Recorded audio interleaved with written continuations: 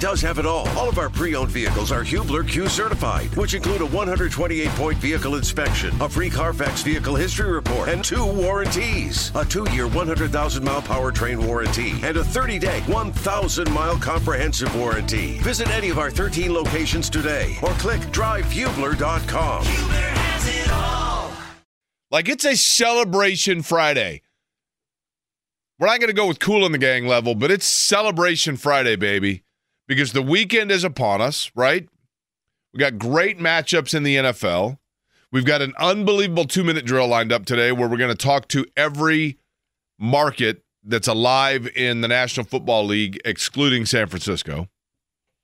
And on top of that, how about last night? Now, let me give a confession to you, the listeners of Indianapolis, and you, Eddie Garrison, and you, Jimmy Cook, okay? Rarely do I ever do this. Maybe I should do it more. Rarely. I'm a night owl. I think most people know that. Total night owl. I'm not saying like, I'm saying love. Like Robert Indiana level statue love. I love the West Coast games when the Pacers are on the road. I love staying up late watching them. You feel like this, like you're a real fan, you know? You're like you're the one that's sticking by them and riding it out, sure. Staying up late. Glad you do.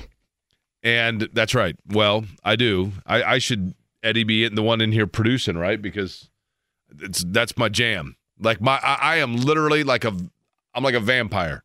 Midnight's when I hit my groove. But I had an appointment very early this morning, and knowing that the roads were going to be sketchy, I knew that meant I had to get up even earlier than normal, really early.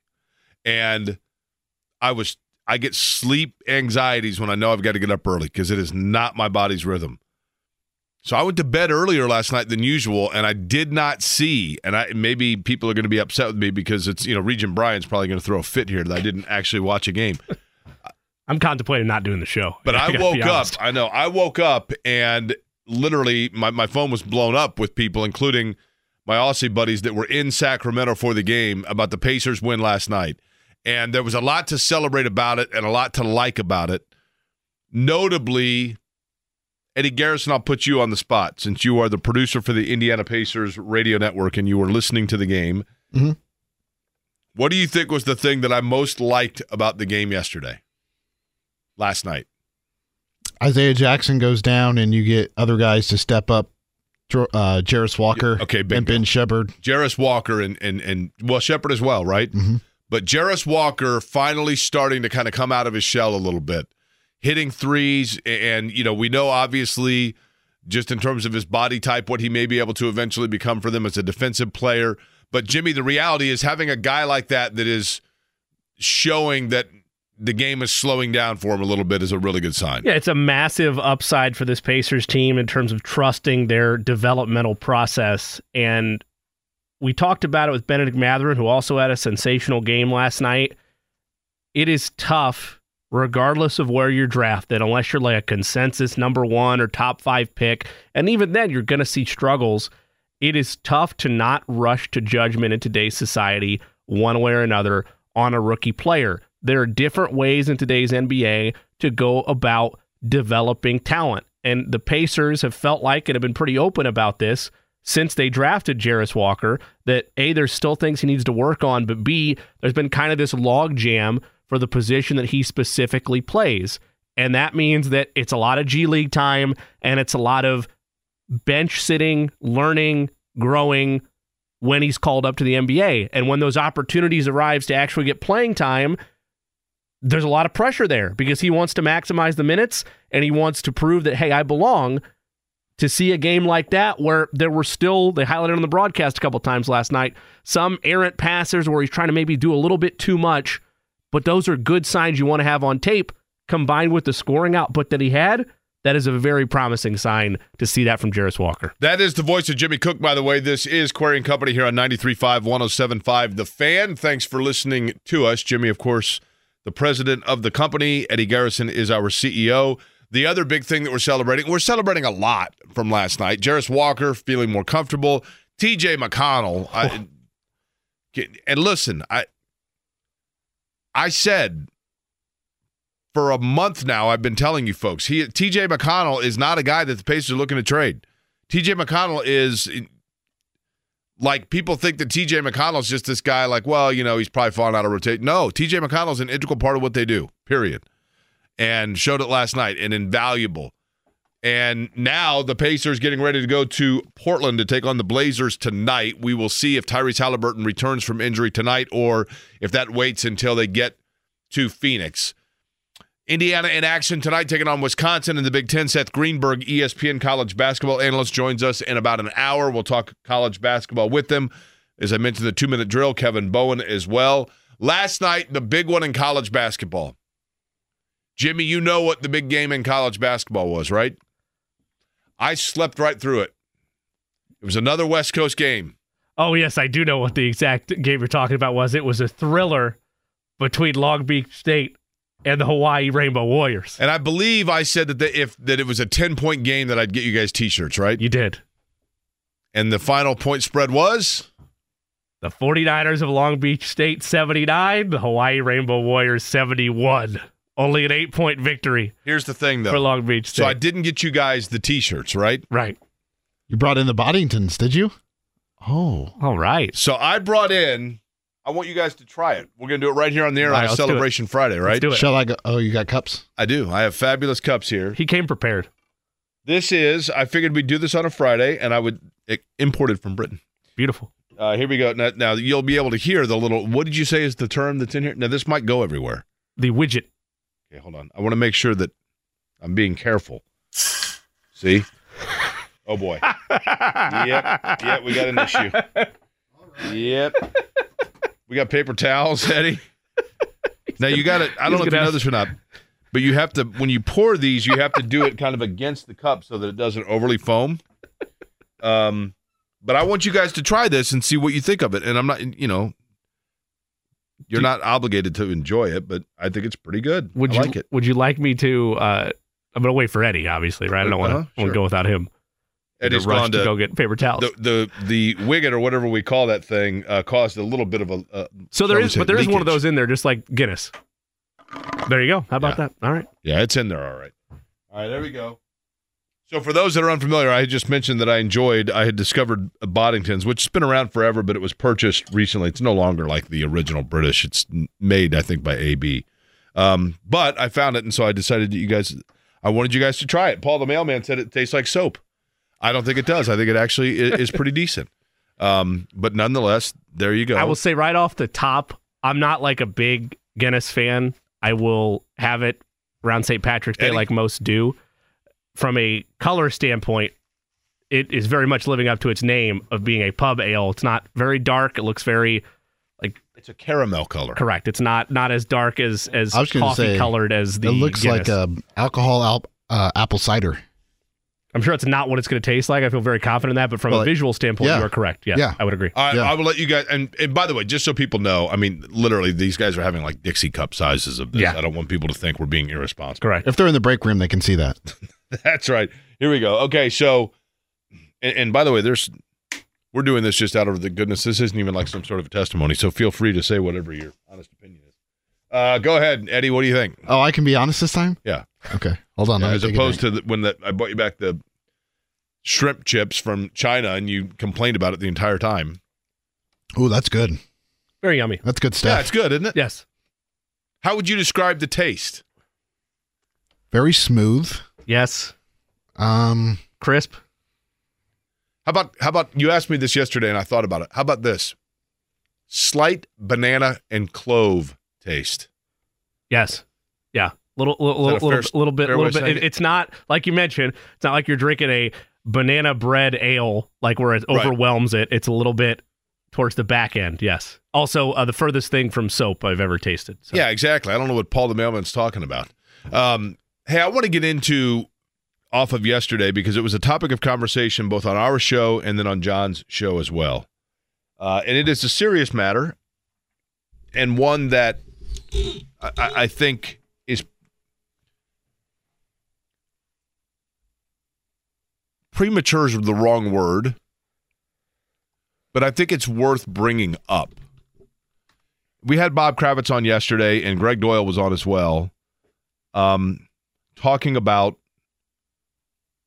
whether or not it is time for Jim Irsay to relinquish control of the Indianapolis Colts over into the hands of his daughters, which I think we know ultimately, assuming that it stays within the family once, and certainly we'll say 20 years from now or 25 years from now, whatever it might be, but when the time comes where Jim Irsay, where there is an inheritance of the franchise, it is assumed by design that it would be the three daughters that would equally get the franchise in terms of ownership.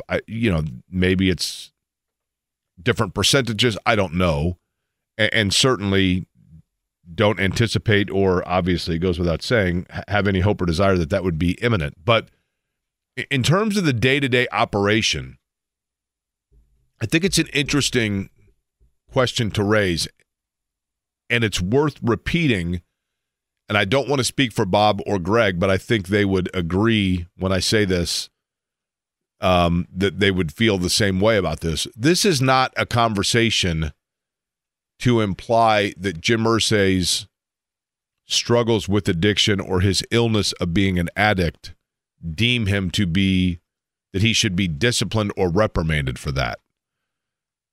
That's not, I don't think, the spirit of the conversation. I think it more is, if medically speaking he is unavailable to be able to be coming in on a day-to-day and doing operations of the franchise, at what point, just based on absence, does that then, and obviously it is being run in his absence if he's not around the franchise, but is the conversation at some point worth turning of saying, hey, because you have health issues, whether it be a respiratory illness or addiction or whatever it might be, but you have medical issues that are prohibiting you from being around the building, so we want you to focus on that and get healthy, as opposed to worrying about the day-to-day nuances and struggles and stresses of running a football team. And I think that's a very fair and real conversation to have, and one that I would assume probably behind closed doors has taken place. I don't know. There is also, as Bob had pointed out, there is an element of Jim Irsay's health is a private matter. My health is a private matter. Your health, Jimmy, is a private matter. It's only as public with people as we would like to, as we want it to be. And that is respected. But the slippery slope is, as Bob had mentioned, and I tend to agree with him on this, because of the public tax dollars that go into the Indianapolis Colts, then that does, I'm not saying that means that there needs to be total transparency of his health, because that is indeed a private matter. But I do think that the Carolina Panthers or the Dallas Cowboys, I don't know the specifics in those markets, but I'm assuming that the owner of those markets does not have public subsidy. And what I mean by that is, with the Indianapolis Colts, the lease with the city of Indianapolis is stated as such that the Colts organization is entitled to a percentage of every non-football revenue dollar that comes into Lucas Oil Stadium. And I believe it's 40%. So when the FFA kids come for their convention that uses Lucas Oil Stadium, if they're paying $100,000 to rent Lucas Oil Stadium, 40% of that goes to the Indianapolis Colts.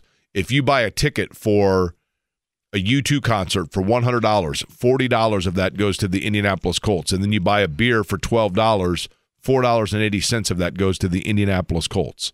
And so with that financial agreement does come some civic responsibility within the organization to assure from a civic standpoint that they are being run or overseen, or decisions are being made at the absolute most pristine level of the sound nature in which they can. And I get that it is a slippery slope, and it's no disrespect in any way, shape, or form to Jim Irsay or anybody else, but rather the city wants the assurance that it is being run in an absolute, like, clicking on all cylinders, narrow focus level. And that's a conversation that I think is a fair one to have, and it's been those two guys kind of brought it into the forefront. I think it's fair. And I think a lot of people have asked me, like, do you think that's a fair conversation? I do, and it's because of the public dollars. And then, you know, the conversation in terms of actual ownership is one for another time. But in terms of whether or not, and it wouldn't be the first time that Jim Irsay has allowed for someone else to take over football operations day to day. I think it's pretty accepted amongst people that were close to the franchise at the time, or at least that covered it, that Jim Irsay, in another situation, another period in his life where he had some struggles with his addiction and with some things medically speaking, that's when Bill Polian was brought in by the NFL to do the football day-to-day operations. So there is precedent there, and thankfully, and kudos to Jim Irsay of the fact that those were not permanent arrangements. He obviously got to the point where he got control of the team back and has been a fantastic owner. I mean, you know, he's an owner that is philanthropic. He is an owner that is dedicated. He's an owner that loves football and wants to win, and he's an owner that is willing to share the spoils of his franchise to a great extent with the people of Indianapolis, both from a celebratory winning standpoint and then also the fun things that he does to allow people to be able to see his franchise up close and personal. The training camp, allowing people to come out, go to practice, see practice free, the Willy Wonka contest that he did in order to get a Super Bowl ring, the contest that he does on social media. I mean, there is no denying that he is a man that is equally passionate about the city of Indianapolis as he is his football team. But if that passion right now is such that it cannot be exhibited with 100% effort in terms of the operation of his team, then yes, it's a conversation that I think is a fair one to have. And those two guys brought it up yesterday, Jimmy, and I thought it was interesting. But that's neither here nor there in terms of the ownership currently. I mean, I get that. I'm just talking about the running inside of the building. And I mean, a lot of that is there's so much in depth in terms of the way that NFL transfer of power, transfer of ownership goes. A lot of that is very in-depth legality-based things that take time, that take different moving pieces to get it together. And that'll be a conversation. And again, if there is a clearer picture, then maybe that does need to be had. I know that from Greg's standpoint and from Bob's standpoint, from a place of mindful thought, that's kind of what they feel is already deserving. From my standpoint, where things are at, like, I think I speak for you, Jake, and I speak for everybody that's ever come in contact with Jim Irsay. Regardless of what happens with the team, I just hope that he's all right and that there is a light at the end of the tunnel of whatever it is he's going through. You know, last night, speaking of light at the end of the tunnel, Shawshank was on. You guys did not see it, right? Did you notice that your Twitter mentions kind of blew up for a while there with people noticing it was on? I did get that, yes. I appreciated the head nod. I did not. Did you resist the temptation? I did resist, yes. Eddie? I did resist. You were thinking about it, weren't you? No. Come on now. But if it was on Paramount, like was tweeted at me, then I have Paramount Plus, so I could very easily give in to temptation at some point and just watch it. I'm going to show my naivete about, like, television channels in 2024. Sure. I will readily admit, my name is Jake Query. I'm in the second half century of my life, and certain things have passed me by. And that includes, like, the way that television and channels like that sometimes are ingested. I mean, we do have, like, every single app and whatever else. But somebody said, hey, Shawshank is on Paramount Plus at 8 o'clock. Shout out to Ryan Noblet. I hope I'm saying your last name right. That's who sent it this tweet. Ryan, that threw me off, and I'll tell you why. I thought Paramount Plus was an app where it's a la carte. Well, so all he said was, to clarify his tweet, not to confuse you further, all he said was it's on Paramount, and there is definitely a channel called Paramount. Okay, I thought Paramount was an app. Right. It is. Paramount Plus is an app. It's all underneath Gotcha. CBS, Viacom. Right, I knew that. Umbrella. Yeah. So, okay, so there's a Paramount. So it was on the Paramount channel, and then there's the Paramount channel, and then the Paramount app, correct? Correct. Okay. So, same subject or same conversation, a little bit different subject. Eddie Garrison, you might be able to weigh in on this. I know that Andy Sweeney has talked about this on the Wake Up Call with KB and Andy in the morning. Bally, which is the broadcast carrier of the Indiana Pacers and obviously other NBA teams, Bally had found itself in financial trouble. Diamond is the name of the company, correct, that owns Bally, Eddie? And they were in some financial trouble, and they were actually standing. I don't know if you know this or not, but in the world of the information superhighway, the Bally kids were standing on the corner with a cardboard sign that said, need money, please help, losing money vigorously. We'll stream for food. Yeah. And then Jeff Bezos pulled up. He was at a stoplight, and he looked over, and he rolled the window down and said, what do you need? I can help you out. And so Amazon Prime they threw some money in the hopper. And my understanding is that means that games will eventually be streamed on Amazon Prime. Now, initially, you needed to have, if you had a broadcast cable provider that did not include Bally, you could buy the Bally Sports app to be able to watch Pacer games. Do you still need to do that, or are they eventually going to be on Amazon Prime, thus negating the need for the Bally Sports app? I don't know. I'm reading up on it right now, and I will give you an answer here in a second. Okay, because my understanding is, and Eddie will re-clarify, he's reading in deeper. I am going off of what I've heard in the past and what I've consumed in the last 5 or 10 minutes. As it currently stands, my thought is that Amazon is giving Bally like a lifeline to save them from bankruptcy while taking over some ownership. But my thought would be, and maybe I'm way off on this, there's a chance I am wrong on this, that it is still would be Bally's arm that is the branding on these broadcasts, meaning not much in that realm would change, but that perhaps it opens the door for games being eventually broadcasted directly through Amazon. So I guess my question would be this, though. If you let's say that you're somebody that bought the Bally app for whatever, and it was this guy right here, kind of pricey, $20 a month. Right? Oh, yeah.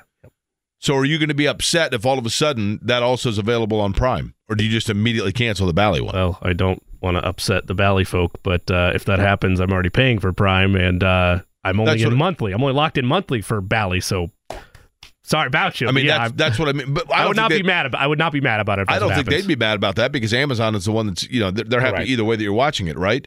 But so give me again, when are they saying this would take place? Like where they're going to be available on Amazon? So it sounds like it would be after this season. Okay. This is a question. This is from ESPN.com. I'm just going to read this and see if it answers any questions for us. My favorite teams, RSN, that's Regional Sports Network, for those that don't know, is run by Diamond, parent company of Bally. Are all my teams going to be on Amazon Prime now? Only if you're streaming. Essentially, Amazon Prime would fill the role Diamond originally envisioned for its Bally Sports Plus app, providing local fans who ditch their cable subscription with a streaming option. This funding in the deal would allow Diamond to also keep the linear television rights, regular cable, so fans who stick with cable can maintain their normal viewing habits. So what that reads to me is it'll still be a Diamond interface, but instead of it being on the Bally Sports Plus app, it would be on Amazon Prime. Correct. I'm sorry, sir. That meal we still serve that meal, but you don't get it at this restaurant now. You go to the neighboring cafeteria, right? Yeah, that's basically what it sounds like. Did you say that it would not take an effect for NBA until next season? The way it's worded, it makes it seem like that it's not going to take place until next season. So you got to stick around with that Bally app for another year there, Jimmy. Correct for the NBA. Now, the MLB, it does sound like there is some hope that it could transition to Amazon Prime this season, upcoming summer. And for what it's worth, again, it's a tough spot, right? Because I have given my gripe with Diamond. I don't have any issue with the Diamond-based employees. For example, Kristen Airy, no, of course, and Jeremiah Johnson and Quinn Buckner and Eddie Gill. I have Pat Boylan. I have no problem with any of them, and it's where I feel torn with it. But Jake, I'm not locked in for the rest of the year. I'm locked in for the rest of the season. And once that bad boy's done, I'm sorry, Bally, I'm out. Well, the good news if you've got an app for Major League Baseball and you're a Reds fan, the good news is you usually could have canceled that by June. But now... I thought it was April. Around then, right? Trust me, it's been a while. All right, last night, back to it. Pacers, big win in Sacramento. We will look at that, tell you exactly what took place and who some of the heroes were and some of the really good news. There's a good vibe, it feels like, on this celebratory Friday about the Indiana Pacers, and we will celebrate some of that, and we'll do it next. Pacers last night, 126-121 winners over the Sacramento Kings. The Sacramento Kings, by the way, if you were an original season ticket holder of the Sacramento Kings going back to the very first existence that they had in professional basketball, then you would have initially been a season ticket holder of what franchise? I feel like I get this wrong every time because I picked the second iteration, so I'm going to do that again here. Is it the Kansas City Monarchs or the Kansas City Kings? Or is that the second iteration and I'm behind one like I think I am? Correct. Kansas City was their intermediate move. Okay. They came to Sacramento from Kansas City, Yep. But they did not start in Kansas City. They were somewhere before they were Kansas City. Eddie is nodding his head. This was brought up during the broadcast last night. Mark Boyle mentioned it. Rochester. That's right. The Rochester Kings. Seagrams. Oh, really? Okay. Now, what year were they the Rochester Seagrams? Oh, this was the early 1900s, so probably, 1920, 40 area? And they then became what? They had a number of different name changes. Seagrams, I'm going to butcher this, Eber Seagrams, then the Pros, then the Rochester Royals, then the Cincinnati Royals. Bingo, there you go. And then the Kansas City-Omaha Kings before becoming the Kansas City Kings outright, and then in 85 moving to Sacramento. Now, what's interesting about when they were the Seagrams, I don't know if you know, but that roster a little bit shorter, there were only 7 guys, right? They were the Seagram 7, were they not? I was going to ask you if they decided to just spin off the Rochester Seagrams, and then the Seagrams Escapes, those fruity malt beverages. Maybe they were spin off. Well, you know, the backcourt of the Little Kings. I don't know if you know that or not. So Benedict Mathurin last night was big, 25 for Indiana. He led the way, but again, T.J. McConnell with T.J. McConnell-like effort. I just think McConnell. I've said it 1,000 times. I could save NBA teams so much money in their scouting if they just called me and said, listen, what do we need to know about Indiana? And I'd say, well, here's what you need to know. Tyrese Halliburton's a wonderful player. Miles Turner is a rim protector. They've got development now at guys like Isaiah Jackson, who left last night early with a concussion, but Jalen Smith is capable of very efficient games offensively underneath. And T.J. McConnell is a guy that's going to go out there. He's going to drive everybody crazy because he's going to be playing at a motor that is like 3 times what most people are doing, like when the ball's being inbounded. And he is going to come down offensively, and he's going to drive to the right-hand side, and he's going to find an opening that gets him to the baseline, and he's going to drive the baseline underneath the basket, and then he's going to curl around into the middle of the lane, and he's either going to pull up for a really awkward-looking 8-foot jumper, or he's going to recycle the ball out to a wing shooter that's going to knock down a 3, and then when they least expect it, he's going to sneak in, and he's going to steal the inbound pass and score. Have you ever been an outdoor runner? Only in the mini. Okay, so like for the mini, or like if you have shoes where you can put a little tracker in your shoe. I know that's not a thing anymore, really. It's all app-based, but they have the chart where you can look back and see the map that you ran. Yes, yeah. How many miles Great question. in a game? I don't even mean... Great question. But I don't even mean the whole court. I mean just with that little drive to the lane, a lap around, and then back out to the corner, resetting the offense, or taking a layup. Does T.J. McConnell, you think, taking a season? He works in 10,000 steps per half-court possession, exactly, right? Yes. Mike joins us on the program, wants to talk about the Pacers. Mike, happy Friday to you, man. Hey, happy Friday, brother. Before I get to my question, man, I just want to give you your flowers. I used to listen to you and Kevin call pretty frequently, and I I speak for a lot in the city of Indianapolis. I think when we first heard you and Kevin, we knew you were going to get an opportunity, man. You have taken it and run with it, so congratulations, bro. Well, I appreciate that. Thank you. And yes, you know what? And Jimmy knows I love working with these guys too, but Kevin and I and Mark had a lot of fun in the morning as well, so I appreciate that you listened to us. It was definitely a blast. So my question's about the Pacers. They make this Siakam move, and, everybody on Twitter, there's still another move to be made. So one of the biggest, I guess, rumors is Zach LaVine to the Pacers for Obi, Jarace Walker, and Buddy Hield. So you probably ain't going to have to give up no picks if they make a move, because he's got a terrible contract in a sense.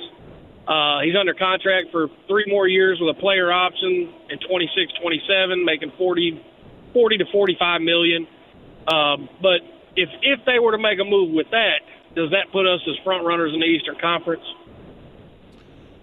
Well, 2 things, Mike, and I will admit I'm not a huge Zach LaVine guy, so I'm probably the wrong guy to ask. Obviously, if you have 3, and he's a very talented player, I mean, I get that. But I don't see it happening, and I'll tell you why. Listen, if they got him, then yeah, there would be a lot of headlines about them. There's no question about that.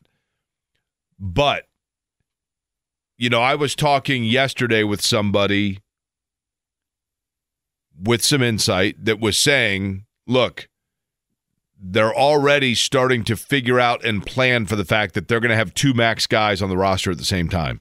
So I think they are anticipating re-signing Siakam long-term, and that right there between Siakam and Halliburton, that eats up so much of the contract. And then they know, and this is why, Mike, I appreciate the question, this is why I would say that would stun me if they made that move, because they really like Isaiah Jackson. And they really like Aaron Nesmith. Now, Nesmith, they've got signed and locked in already, and basically on a steal. God, such a great deal. And totally. And they've got Andrew Nembhard on a rookie second-round draft pick deal, but they know that eventually that's going to have to be taken care of as well and paid, because he's played his way into, he's probably the numbers that Nesmith is getting, quite frankly. So I think they know that they're auxiliary pieces. And those pieces would be Nesmith, Jackson. T.J. McConnell's getting a little long in the tooth, but, obviously Shepard and Walker, assuming that those guys pan out or on the trajectory that they want them to be, you've got to save your pennies a little bit to be able to then appease and maintain that you're keeping in-house some of your guys. I think any franchise knows that it's impossible to always maintain all, but they know that they need to, Jimmy, be conscientious of the fact that on top of the Siakam expected deal and the Halliburton committed deal, Nesmith, I'm telling you right now, they stole Aaron Nesmith. Stole him. I mean, Nesmith's deal right now, I think, is like 11 or 12 a year, and I know that's a ton of money. And that doesn't hit till next season. He's still on 5.6 right now. Then it's 3 years at $11 million a season. He is playing his way into a guy that most places would think would be like an 18 or 20 guy, and that's huge money. And I get it, but a guy that can guard on the wing, that can hit open threes. Aaron Nesmith at Vanderbilt was a shooter. That's what he was, a shooter, right? And then he has molded himself now into, and this is what I absolutely love about him. Aaron Nesmith came to Indiana in a trade. Aaron Nesmith and Jalen Smith both were guys that were buried. They were left for dead in their original spots. Phoenix had given up on Jalen Smith. He was just, I don't know that I would say that Aaron Nesmith was given up on in Boston, but he was buried because they're so loaded with Tatum and Brown and everything else. And so he comes to Indiana, and Aaron Nesmith, basically, it's almost like when he got off the plane, he said, what are you guys missing?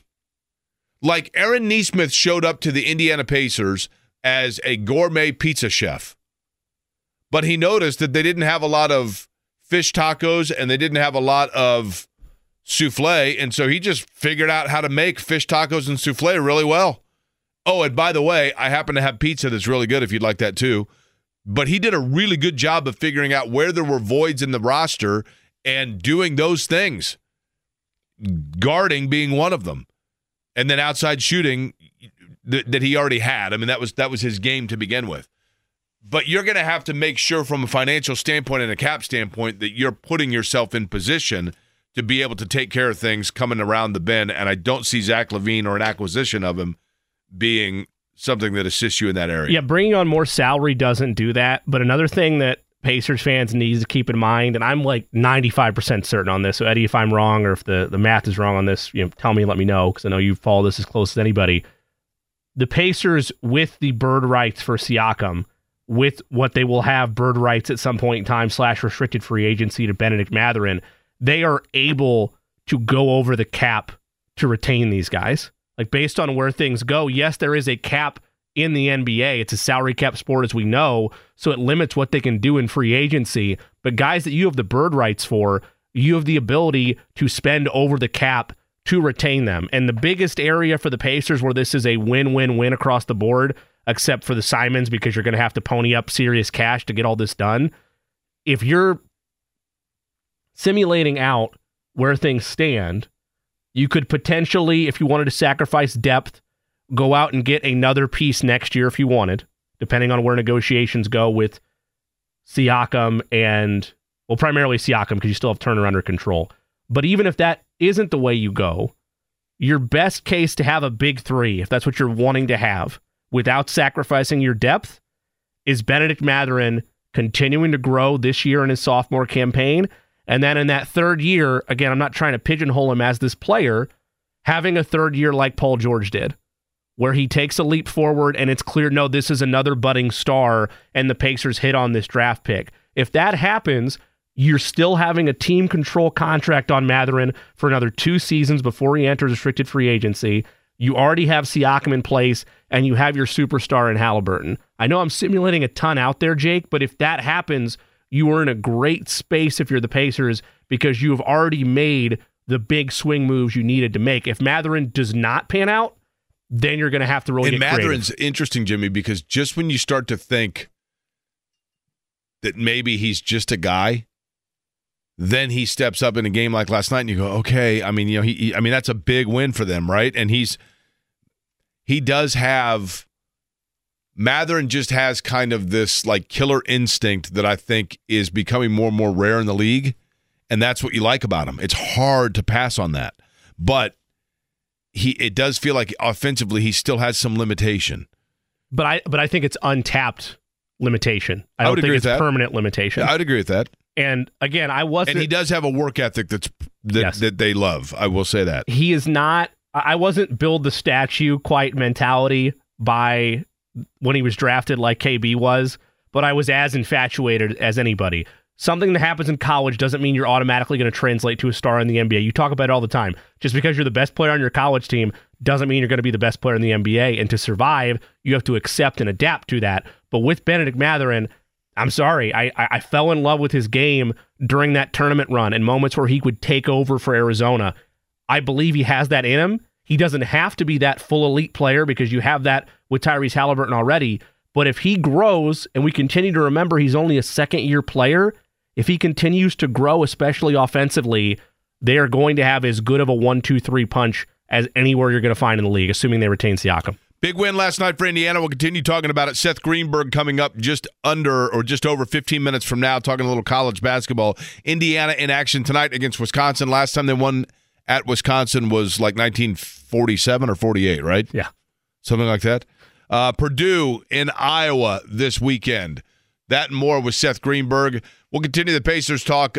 Jimmy, stick around. We'll get to you on the other side on a celebratory Friday. It's Quarry & Company, 93.5, 107.5 The Fan. Jimmy Cook, you go to Pacer games from time to time, right? Yes, I've seen you there. That is true. Your favorite thing about a Pacer game is what? Non-game division, like just in-game experience? Yeah. KeyBank. The KeyBank Deal or No Deal. Okay. Love the crowd participation in that one. That's cool. Yeah. You always feel like also when they bring somebody out there, you're like, they're going to give him the full $500, right? You're like whenever it's like a charity type thing. Sure. You know what I mean? Yes. My favorite thing about going to Pacer games, and I lied to you, by the way. Oh, really? It's the Boomer trampolines. It's not close. Yeah, for that's me. cool. I apologize. It's Boomer trampolines for me. I got no problem. How about this, man? How about when Boomer gets on the I don't even know how you describe it. When he repels up? Repels upward, yes. Good Lord, man. Could not pay me enough to do that. You think Boomer has workers' comp? You think? I mean, it's crazy. He does it, and he's like throwing stuff in the crowd while he's going up. I mean, it's impressive. Now, you've gone skydiving before. I have, correct? Twice. Thank you. Twice. What do you think, since you've done that, but you've never rappelled up like that, what for an initial person would be more shell-shocking for first-time experience? What Boomer does or skydiving? No, what Boomer does. I think what Boomer does is scarier because you are aware the entire time of the height. Like when you skydive, when you fall out of the plane, there's no falling sensation. Really? It's like you're floating. It's very hard to explain, but your eyes, the ground. So when you come out of a plane and you're looking down at the ground visually from 5,000 feet to 10,000 feet to 15,000 feet looks the same to you. So it doesn't feel like it's getting closer to you. Right. So you don't have any idea that your depth perception is thrown off and you don't have any idea that you're falling. But my favorite thing about going to Pacer games is before the game, when we are in the restaurant area, it is a tradition. It's a pregame tradition for me that Jimmy comes up, good Jimmy as we call him, comes up and shakes my hand, and we exchange pleasantries and catch up with one another. That's my favorite Pacer tradition. He joins us now on the show. Jimmy, what's up? Hey, Jake. Hey, Jimmy. How you guys doing? Happy Friday. It is Friday, man, and it's a celebratory Friday after last night's Pacer game. It is. First off, I just wanted to know, Jake, is there any way I could get some of that coffee that TJ McConnell drinks? Because I think that would keep me awake all day, all night, and maybe I could get 10 assists a game, but probably not. But more likely the energy that he brings, I just love it. I think it's so energetic, and the way that he revives the team with his energy, I love it. And I know when you were on with Kevin, he talked about building a Ben Mathurin statue, but and I know people will help me with this, but I want to be in the lead to build a Tyrese Halliburton statue because I think it's not often, and this happened last night, not often that the Pacers lead off PTI and the NBA on TNT pregame show for a positive reason. So I think it's really cool what's going on right now, and hopefully you guys agree. Jimmy, I'll tell you what, man, and I appreciate it. We'll see you at the games coming up here once they're back in town. I know that Kevin has said that the Benedict Mathurin statue that he was willing now to just I think, how did he word it? He said they're just going to change the number on it and make it a little bit thinner and a little bit longer and make it a Tyrese Halliburton one, right? I will tip the cap to KB for that type of budget-saving acumen. It's very kind of him. It actually might be more expensive because the Halliburton one, I don't know, which one would Mathurin's a little thicker. Yeah. But with Halliburton, I mean, you have to put the tights underneath the shorts, and so there's a little bit more that goes into it with that, and then you got to change the number and the smile itself, right? He's got to be smiling, right? Yes, I'd agree.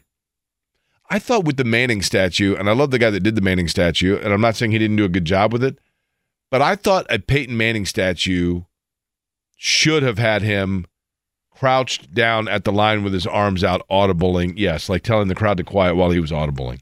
Like that's his, to me, that is the Peyton Manning signature, is the theatrics at the line, right? You know, initially I heard in the planning process, they wanted to be full animatronic, but it wasn't there for the budget with the flapping of the arms, and it was ahead of its time, that idea. That's right. Can you imagine? Yeah. I mean, but it does feel like, the Omaha, and just, him going up and down the line and pointing to his eyes and doing all the theatrics. That was kind of the calling card of what made him who he was.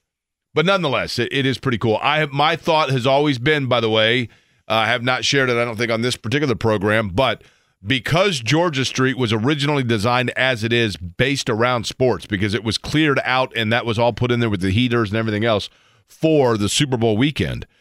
And for that reason, I have always thought that should be the Canyon of Heroes, if you will, where they start on the Bankers Life side or Gamebridge Fieldhouse side, and you have a statue there of, I know they have the wooden one, but you do like a Reggie statue and a Slick statue, And then I think Major Taylor and Oscar Charleston, so you have it be people that are either from Indianapolis or played here.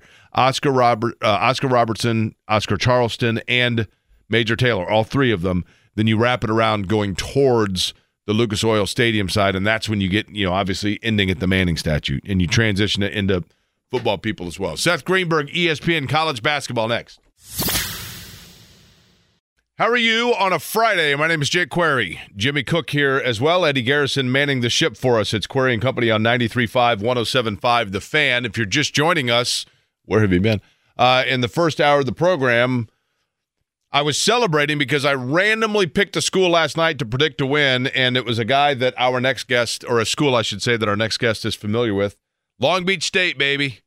8-point win last night, right, Jimmy? Indeed, it was an 8-point win over those Rainbow Warriors of Hawaii. They were once coached, was Long Beach State, by Seth Greenberg, who joins us now, ESPN college basketball analyst. Seth, I want to thank you for your time today, and I will actually get right to the local meat of the matter. Coming off of the game against Purdue, I thought Indiana in that game, again, was kind of exposed over just lack of outside shooting. And I guess my question for you is, can Mike Woodson get things going in the right direction to get Indiana some decent quad one wins without outside shooting? Do they have enough with Khalil Ware and Malik Renew and Mbako in the mid-range game to be able to get success without being able to shoot from the outside? Well, limits to March Rivera, that's for sure. It tricks your March Rivera. I mean, in the end, you got to make shots, but you also got to get stops and you got to take care of the basketball. And I think the bigger issue is, their point guard play has been inconsistent. I think Galloway is the answer, not Xavier Johnson. I can tell you that much. Yeah. But you think of Indiana, you think of a guy who can make shots. Those big guys. I mean, early in the season they were using Khalil Ware as a perimeter, stretch five, but. Let's face it, you only win so many games when your five-man is spending more time behind the three-point line than he is establishing low post position or short rolling and being a playmaker or getting to the offensive glass. So, yeah, you can, but you're going to have to do a lot of things better. You're going to have to be better defensively. You're going to have to be tougher for a long period of time. You're going to have to take care of the basketball. You're going to have to run better offense to get good shots. Just if you can't shoot threes, you still can score. Play ahead of the defense, get a stop, play ahead of the defense. Get the ball, move people, get post-ups or get isolations, which you can do with Renault, you can do with Mbako a little bit. And then, play all your shot making comes from, inside out penetration, second penetration, kick, where you're probably going to make at least step-in threes or good threes. Most teams that shoot poorly from the three-point line, it's because they're not taking good three-point shots. I mean, it sounds silly, but that's the truth of the thing. I mean, take good shots, and most times guys are going to make open step-in threes. If you're not getting good shots, you know what? It's hard to be a good shooter. Hey, I want to go back to a comment that you made there, Coach, in talking about Xavier Johnson. I'm going to be honest with you. At this point, this guy is. Be honest. Is everything else you said a lie? Because now that you can be honest with me, I appreciate it. That's right. I just at this point with his age and the lack of maturity that he shows, I'm over it. You know what I mean? Like I don't know. I know he's probably been hurt, but he has struggled to shoot the basketball. I don't know what he brings to them at this point, and I'm in agreement with you. You gotta hand it away from him. Is he a detriment to Indiana? I don't know. I'm not. You can't say he's a detriment. I'm not in practice every day. I'm not on campus. Obviously, he's had some incidents on and off campus that haven't been ideal, allegedly. More importantly, when you have a guy like that, you need someone that he should be coaching your locker room. And if that guy becomes a distraction coaching your locker room, then obviously when you have these talented young players, who's setting the example? Like, here's the deal. I mean, like, a player-led team, as Tom Izzo always says, is better than a coach-led team. Well, who's the leader of that locker room in Indiana? Who's going to be the guy to say this is unacceptable? We got run at home in Assembly Hall against Purdue. Now, Purdue is a really good team with the immovable object and a team that has trust, that can make shots, that guys embrace roles, that, guys, who were starting a year ago, like Caleb First, who now are embracing roles. So that's the definition of a team. Your locker room, I would say the bigger issue is, like, who is coaching the locker room? And I don't put that on, Woody. I put that basically on maybe the makeup or, the makeup of their team. But I would think their locker room after the other night is a little bit fragile, and I think their guard play hasn't been up to, been good enough. I mean, quite honestly. ESPN college basketball analyst Seth Greenberg is our guest. Seth, when you look nationally at the best guards in the country, a year ago, Purdue was not in that conversation. In fact, it was one of the formulas of ways to beat them. You focused on Edey. Their guards are not going to be able to respond. They're not going to bail them out with long-range threes. That's their weakness. That's clearly become a strength for them, and they've ironed that out, at least to this point in the season. When you look nationally at other programs in that same echelon, does Purdue's guard play now belong there, or do you still need to see more from them? Well, I think it belongs. Look, the freshmen become sophomores, and they get better, and they work on their game, and they're human. They listen to all the stuff that's been said. They understand St. Peter's. They understand Fairleigh Dickinson. People get, if you get up and underneath those Purdue guards, you can take them out. And they, look, Northwestern beat them. Guard play was really good against them.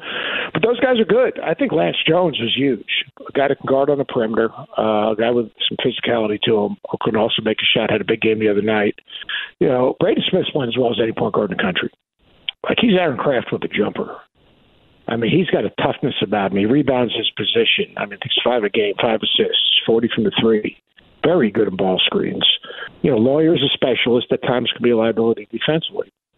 But yeah, I think their guard play is good. I mean, there isn't a team out there that anyone is just you go, oh my goodness. I mean, Kentucky's guards are probably the deepest when you can bring Dillingham and Shepard off the bench.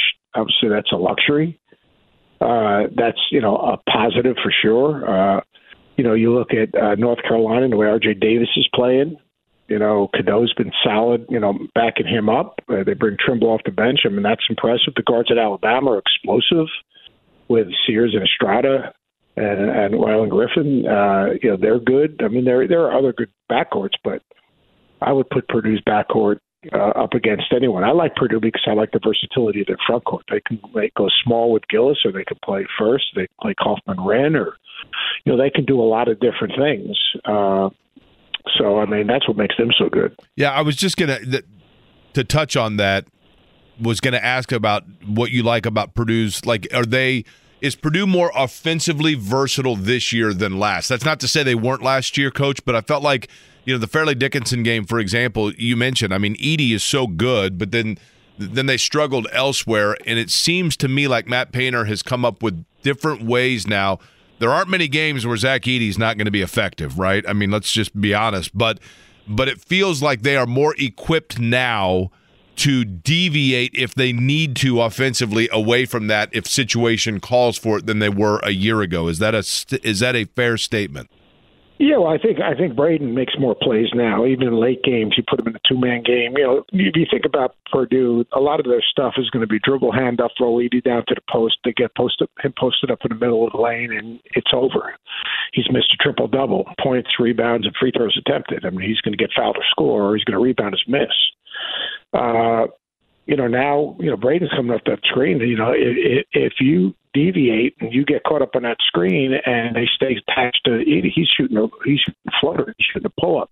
If you go underneath there and get caught on the higher screen, he gets an inch, he's going to knock that thing down. So, I mean, yeah, I think they have more weapons to complement Zach for sure. Seth Greenberg is our guest. Seth, when you look at the Big Ten as a whole, I don't mean from a how many bids they're going to send standpoint, but just from a nightly basis compared to the last couple of years, are there still quality wins to obtain without cannibalizing the rest of the conference? In other words, having a team that's trying to fight to get into the tournament versus having a team that's to advance their overall tournament resume? I think most leagues cannibalize each other. I mean, that's if you get good teams. But I talk about leagues like I talk about post defense. If you do your work early, then it's good for everyone. So teams that did the work early, it's good. Now you can't have the bad losses. And look at what Rutgers is doing now. Rutgers is winning games. Penn State's winning games. Minnesota's still struggling. So ideally you surely can't lose to those teams at home. I mean, that's just, that will absolutely kill you. But I think that, the league is better than people think. I mean, it's so easy to trash the Big Ten. In fact, I'm doing something in the Big 12 this week, and it's in College Game Day. And, people say, oh, look, the Big Ten gets 10 teams in the NCAA tournament. They don't get teams. Well, there's one or two teams that are, 1, 2, or 3 seeds. And all the rest of those guys are like 7, 8, 9, and 10, or last 4 in. Well, you're going to lose a bunch of games because, those are toss-up games. So, but, I look at the league. Look, you have enough opportunities to get quad 1 and quad 2 wins. You got Wisconsin, you got Purdue, you got Illinois, you got Northwestern on the road. I would think, I'm not sure what Indiana's net is. Indiana on the road is an opportunity. There's so many opportunities to get quad 1 wins that, if you can string together a bunch of wins, you got a shot. And, it's real simple. Win the right games. Don't lose the wrong games. College basketball analyst for ESPN, Seth Greenberg, is our guest. In that, when you're talking about, the Minnesotas, the Penn States, teams that are Minnesota's starting to try to get where Penn State is in terms of getting footing. Is there a team, nationally speaking, Seth, that you look at and you say, their record right now is misleading because they took lumps early by testing themselves, and now it's paying dividends because they're starting to come together and they're a different team than they were in November or December. And don't let the record fool you. They are now suddenly on the right trajectory. Any team that jumps out at you with that? It's so crazy, the college basketball this year in terms of jumping out. I think it's been interesting, obviously, in league play and all these leagues that people are winning on the road. I mean, you could say UCF. Look at their last week, but I don't see them as an NCAA tournament. I'd say the biggest one is Wake Forest. Wake Forest. Now that they got Efton Reed back, and so he's back, and then they got. They got Boopy Miller, who transferred from Central Michigan, who's really dynamic, and they got Hunter Salas, who's playing well. But when they got Efton Reed back, what it did was their starting five is as good as anyone. And they got a rim protector, and they got a lob threat, and they got a guy who can rebound the ball on the offensive end. So, I mean, if you look at what they did early on, I mean, they lost to Georgia, who's, by the way, I just spent time watching Georgia. They are really going to be good. They would be a team that has some upside. They lost to Utah. They lost to LSU. But then they ripped off like 8 or 9 in a row. Now, they've lost 2 of the last 3, but, both of those have been on the road. But I think that Wake Forest has a chance to do something pretty special if they can win the right games. I really like what I went over a couple of weeks ago and watched Indiana State play Evansville. I really like what Indiana State's done. And, here they are with Drake at 6-1 in the Moval. I think the Moval is such a well-coached league. But the question is, for you, Seth Greenberg, is the Moval going to be a 2-bid league? Can they get? Yeah, I think it will. Okay, so you think ISU's got a shot then? Yeah, I think it will. I'll tell you, Indiana State's good. Offensively, man, are they good? I mean, you talk about run good stuff. They shoot it, they pass it. I mean, they got a couple of guys, Avila, who looks like he should be playing in the beer league. But, he does, man. But the guy's good. He's got good footwork, good hands. He reminds me a little bit of the big Kohler, the big kid at Michigan State with his footwork and his hands. It doesn't look good, plays good. But when you shoot 41 from the 3 and you shoot 60 from the 2 and, you make the right play, they're a really good team. Love Swoop. Swoop's a really, really nice guard. And just the stuff that they run. I mean, they're really impressive. Now, they're a younger team overall. I think the hardest thing about Indiana State is can they keep their guys? Totally, yep. And their coach, for that matter. Yeah, I mean, they're really good. Obviously Drake is very, very good. The job that's being done at Bradley, I think that my guy is I think he's a terrific coach, Brian Worrell. I think he's a terrific coach, and you see that they got it going a little bit. They had that one stretch where they struggled, but they've won 7 straight, Bradley. Yeah, Brian's a really good coach, and you think about the players they lost. I mean, that's the hardest thing. I mean, that's the hardest thing with the Valley. I mean, look what Damascus is doing at Illinois, and look what Lance Jones is doing at at Purdue. I mean, it's a really. I feel bad for those guys because they do a great job of the most important part of recruiting is evaluating. They do a great job of evaluating, then they do a great job of player development. And then people just jump up and, take their players. I mean, and it's not NIL. Let's stop calling it NIL. It's pay for play. And that's what people are doing. They're just going buying, basically buying guys off someone else's team. And, for those guys, I feel bad for those guys. I mean, think about, take Mast off Nebraska. What happens? I mean, put him on back on Bradley. How good is Bradley? And that's, to that point, I just, it is interesting. I don't know where you stop it. Stop it's probably the wrong word, Coach, but it is concerning. I was just having this conversation with somebody yesterday, and I'll just throw Ohio out there. I just said, if you're the coach at Ohio University, then yeah, I mean, you get a guy that you get excited because you get a kid that really is playing well as a freshman or sophomore, and you spend half your time now you're having to re-recruit him, right? I mean, it just feels like at some point the big boys want him. Right. The big boys going to get him. I mean, and what do you do? You know what I mean? And I guess my question for you from a coaching standpoint would be, is that going to make it difficult for these schools to find coaches because guys are going to go, look, I don't want to deal with it anymore? You never have a hard time finding coaches to become a head coach. I mean, that's not a problem. You treat it like a junior college. Mid-major basketball started into junior college. If you get a guy for 2 years, you evaluate him, you develop him, you get him for 2 years, and then you know what you do? You try to fill his spot with a guy that's a low major. And a low major goes into the D2, and it's just a triple effect. Seth Greenberg is our guest. Seth, there might not be a right way to do it nowadays when you look at the landscape of college athletics, but with the rules or lack thereof that are in place, when you look at the transfer portal, and let's look at the bigger schools, for example, when they tap into that, how should the portal as it's currently constructed be used?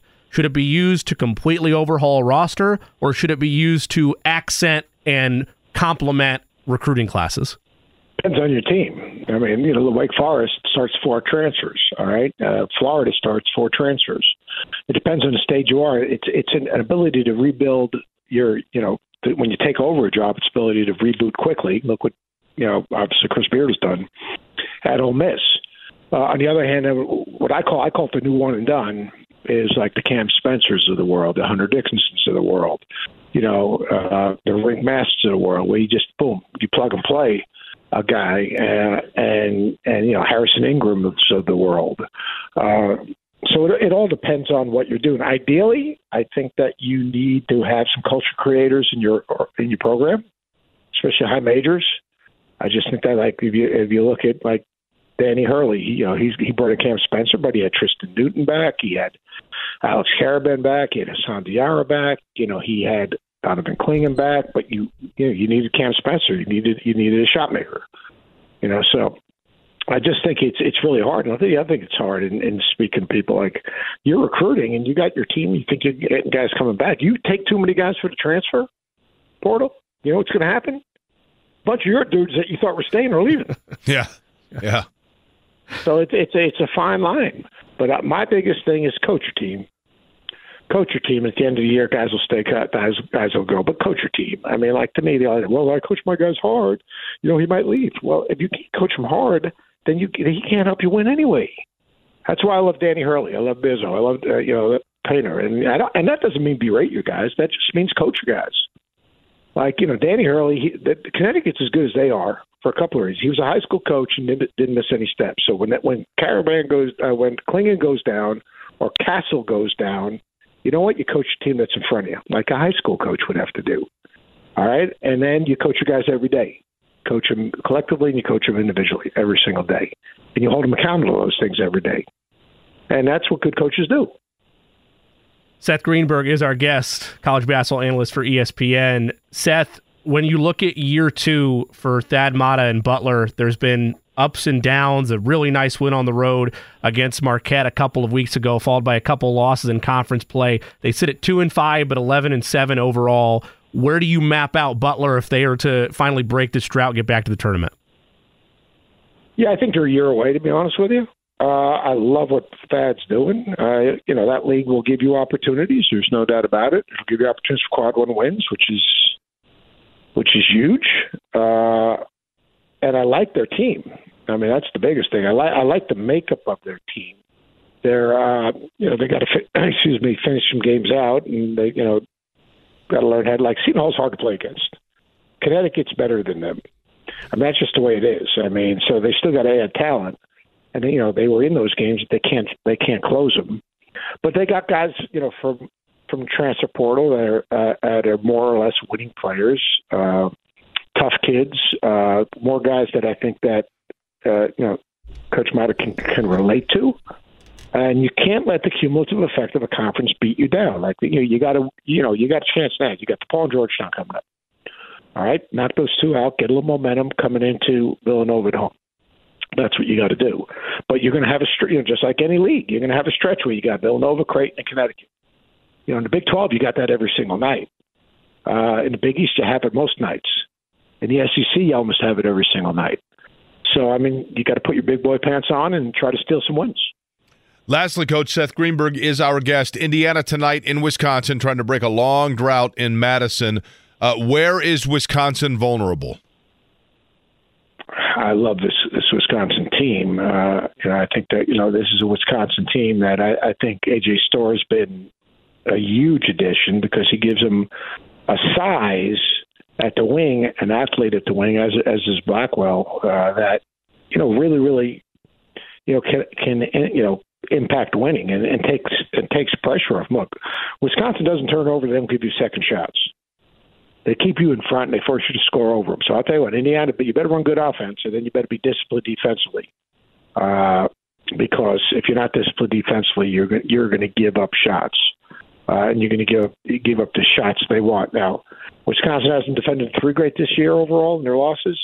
Can you make threes? That's an Achilles heel for Indiana. So that's a little bit of a concern. Can you speed them up? I don't think you can speed them up. I don't think Indiana's built to really speed them up. And then it's their maturity. I mean, look at this this Wisconsin team. I mean, this is a mature team.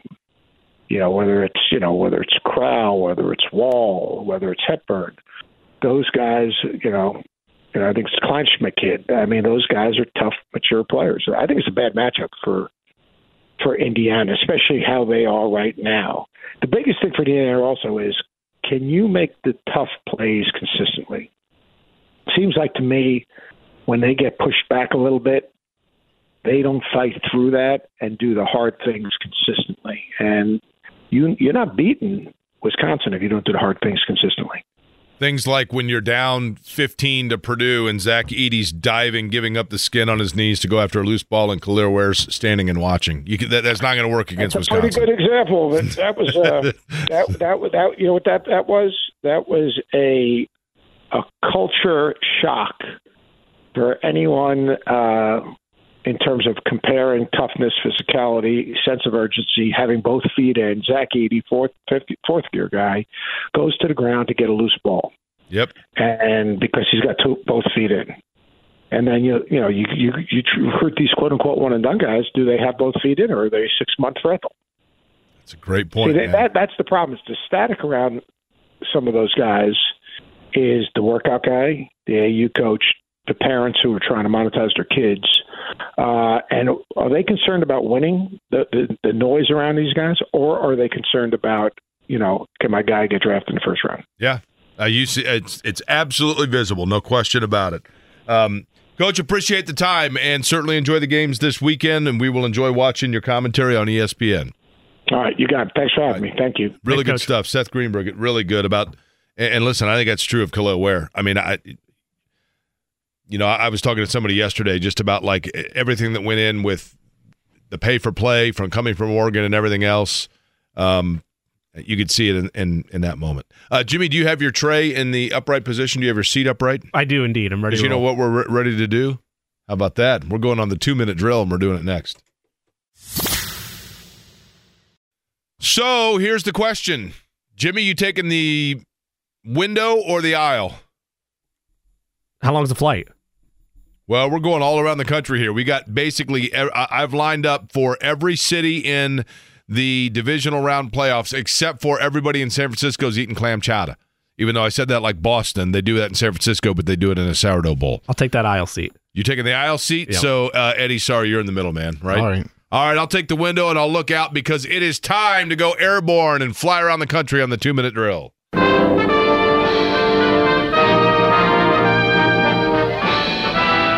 Spanning the globe. It's the 2-minute drill. Starting us off, Landry Locker, Houston, Sports Radio 610, Texans and Ravens this weekend. Landry, let's begin with this. C.J. Stroud's been sensational. Have you seen anything in the postseason here that shows you any nerves at all from this rookie, or is he still cool as a cucumber? Yeah, I've seen no signs of him, the moment being too big for him. It goes back to, obviously, the Ohio State-Georgia game. But he had a historic rookie season. In the last 2 winner-go-home games, 5 touchdowns, no interceptions. His rating goes from 100.8 to 145.5. So if they lose this game, it's not going to be because the moment's too big for the quarterback. Do they open anything up for him that we have not already seen, or is it if it ain't broke, don't fix it, and they keep status quo offensively? I'm sure they would like to, but the problem with the Texans right now is, there's not a lot of explosive players on offense. Maybe we see Dalton Schultz a little more involved than he was week 1 against the Ravens. But right now, as far as like playmakers on this team, it's really Nico Collins and it's just a bunch of guys. So they might like to, but I don't know that they have the personnel to be able to do that. Rematch of week 1. The year began with Houston and Baltimore. Ravens won that game. Does anything from what seems to be a year ago translate to this weekend? I think Lamar Jackson's playoff history. We got a 4-game sample size of that. You talk about CJ seeming to have a sense of the moment. Lamar Jackson's 1-3 in the playoffs. He's one of the best regular season quarterbacks in recent history, but in the playoffs, he's bad. His rating goes from 98 to 68.3. To put that in perspective, a 68.3 rating this year wouldn't be top 50 in the NFL. It would be below Bailey Zappi and right ahead of Jeff Driscoll. So the playoff history of Lamar, that's really going to be the main storyline. That's going to be the main talking point. And if the Texans want to hang their hat on anything potentially, it's, maybe Lamar Jackson just isn't the same quarterback in the playoffs. Last time they were in this situation, a double-digit near-under favorite with an MVP, Lamar Jackson, was 2019 against the Tennessee Titans, and they ended up losing by 16 points. Landry Locker, Houston, Sports Radio 610. Appreciate the time. All right, appreciate you. Luke Jones of WNST in Baltimore talking about the Ravens. Luke, Ravens, this is always a topic of conversation in Indy, and that is when you are coming off of a week off in the postseason, do you need to keep playing? What about for the Ravens? Did they need to get back on the field, or did they need that week away? I think time's going to tell. 4 years ago, they clinched in Week 16. They sat out Week 17, their key starters, including Lamar Jackson, and they had the bye week. And then they lost to the Tennessee Titans, even though they were a 10-point favorite. So the proof is going to be in the pudding. They did have some players that needed to rest up. They're hoping to get Mark Andrews back, their 3-time Pro Bowl tight end, but we'll see. I think a fast start is the key to really seeing if that rust factor is going to be real for them. Not to take too much away from Baltimore, but it's a down year for Kansas City offensively. Joe Burrow's on the sidelines, and there's always been questions about Lamar Jackson and the Ravens, especially in the postseason in his era. Does this feel like an if not now when stretch for Baltimore? You just took the words out of my mouth. If Lamar Jackson's healthy, their window's not closing. This is a guy who's proven over the course of his career that he's one of the best quarterbacks in the NFL in the regular season. Now, January, to your point, has been a different story. It's not going to set up any better on paper for them in the foreseeable future. So it won't be their last chance, but you certainly have to think it's their best chance, at least for the next few years, no question. Luke, you've been around the Ravens practices this week. They're going against a rookie quarterback in C.J. Stroud. How much have they emphasized to their roster, look, he might be a rookie, but he's pretty darn poised. Don't overlook it. I think they better have their attention because C.J. Stroud's done phenomenal things. And keep in mind, John Harbaugh, as a first-year head coach like DeMeco Ryans, won a playoff game, advanced all the way to the AFC Championship with Joe Flacco. So this Ravens team knows that it's a different C.J. Stroud and Texans team than they saw in Week 1. So they better be ready because Houston certainly showed what they could do against Cleveland last week. Luke Jones, WNST Baltimore. Have a crab cake for us, all right? Thanks a lot, guys. Enjoy the games. Green Bay, Chris Roth, WBAY up in Wisconsin. All right, Chris, Jordan Love playing at a very high level. What has been the difference that has allowed this comfort level for this guy to come out now and suddenly become a premier quarterback in the league? Well, there's a multitude of factors there, Jake. Obviously, he's surrounded by the youngest group of skill position players in the league. I mean, all these rookies, right? So not only is there a learning curve for a first-year starting quarterback, but all these guys got to learn the league. You can see flashes in training camp, but they weren't on the same page early. And as those guys have grown more comfortable, I mean, it's really worked in lockstep. He's become more comfortable, and it's really exploded. And by extension, the coaching staff has become more comfortable with the playbook and calling plays because now they know guys will more times than not be in the right spots where that wasn't always the case early on in the season when they were 2-5. It has all grown at the same pace for all of them. Matt LaFleur talked earlier in the season, we got to, maybe we're asking these guys to do too much. We got to scale it back until we know they understand. Well, they've all started to understand at the same time, and that has made things better for Jordan, but that doesn't undersell what he's been able to do on his own. I mean, this stretch he's on is really absurd, and I've been around here for a long time. I was here when Favre was here. I was here when Rodgers was at his peak. This playoff, this 9-game stretch he's on now, 21 touchdowns, 1 interception. I mean, that's as good a quarterbacking run as I've ever seen. When people look at the Packers defensively, the commentary is they're young, they're talented, but they're very raw. They don't have that chiseled nature of teams that have been in the playoffs before. Against an offense like San Francisco, does that matter, or is that most likely what would be their undoing if they falter this weekend?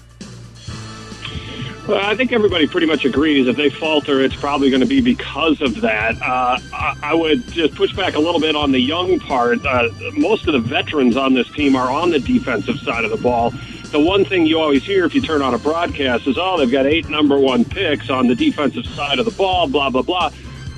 People get number 1 picks wrong all the time, right? So just because you have 8 number 1 picks doesn't mean they should be playing as the best unit in the league. Maybe they're just not all that good. Now, having said that, the last 3 games, they got torched by Carolina. They just had to win that game. It was kind of ridiculous. I mean, Bryce Young's terrible all year, and they made him look like an all-world quarterback. They have taken more chances. They've been more aggressive. Joe Barry, the defensive coordinator, everybody thought he was going to get canned after the Giants, Buccaneers, and Carolina games. Those were 3 terrible games by that defense, allowing, pedestrian quarterbacks at best to look like world beaters.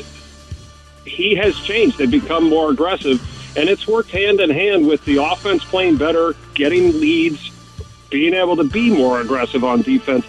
That's helped.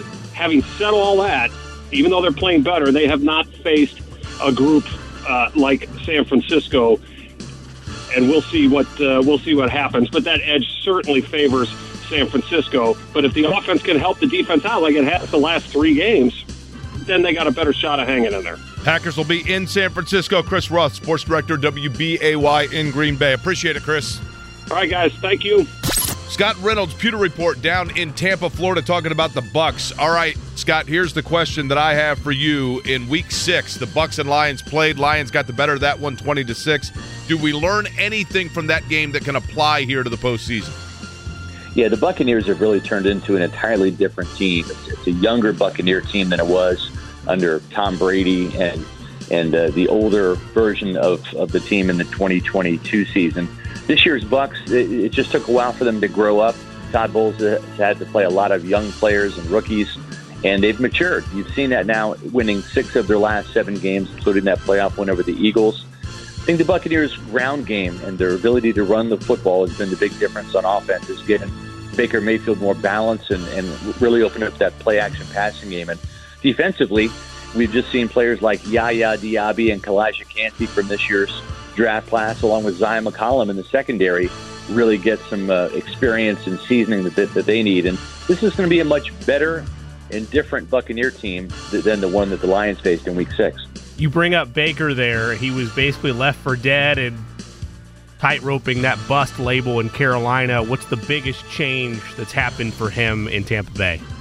I think this Dave Canales offense fits him like a glove. It's the same system that Canales brought down from Seattle that's allowed Geno Smith to resuscitate his career after being a journeyman backup for most of his time in the league, and it's worked wonders for Baker Mayfield. He's a great system fit, and it doesn't hurt having Mike Evans and Chris Godwin to throw to, the best 1-2 punch receiver that he's ever had to work with.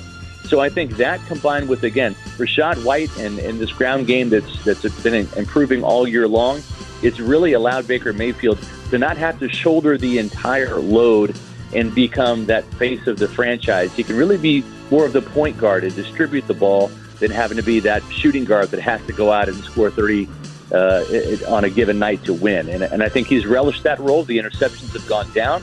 The touchdowns have gone up. And he is that infectious leader that brings some grit and toughness from the quarterback position to Tampa Bay. Does Tampa Bay come up with any new wrinkle unforeseen previously to try to disrupt Jared Goff? Well, you know what? That's really been the big puzzle that Todd Bowles has yet to solve. Goff has really gone off in 3 games against Todd Bowles' defense, 2 with the Rams.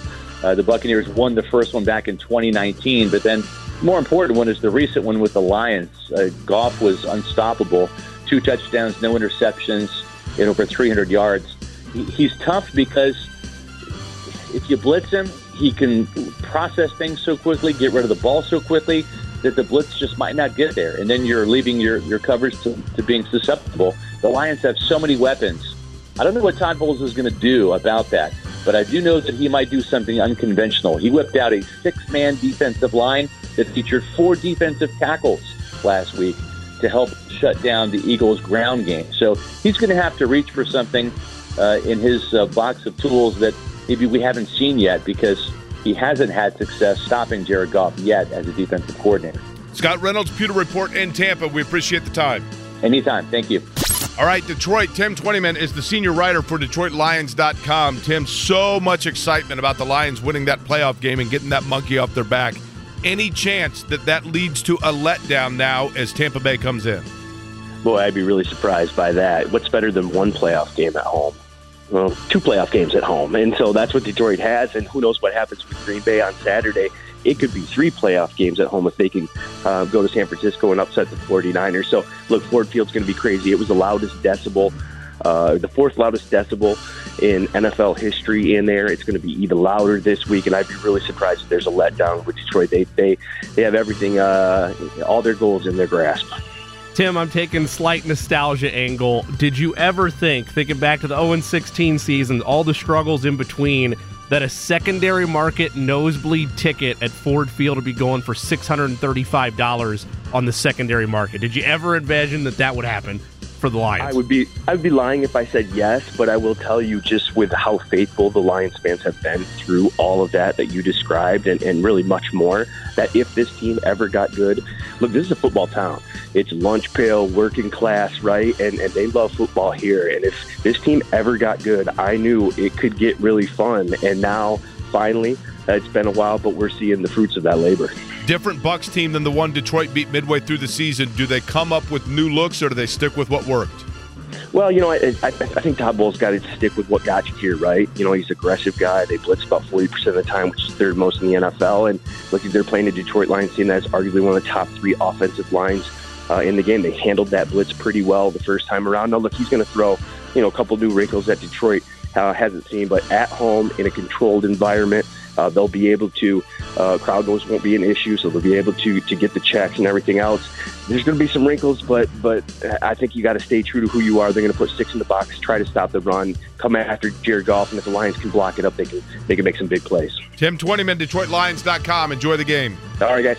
Josh Briscoe, the Zone 8-10 in Kansas City. First question right out of the box. Buffalo This is somebody they're familiar with. What does KC do differently against Josh Allen that perhaps they haven't done before?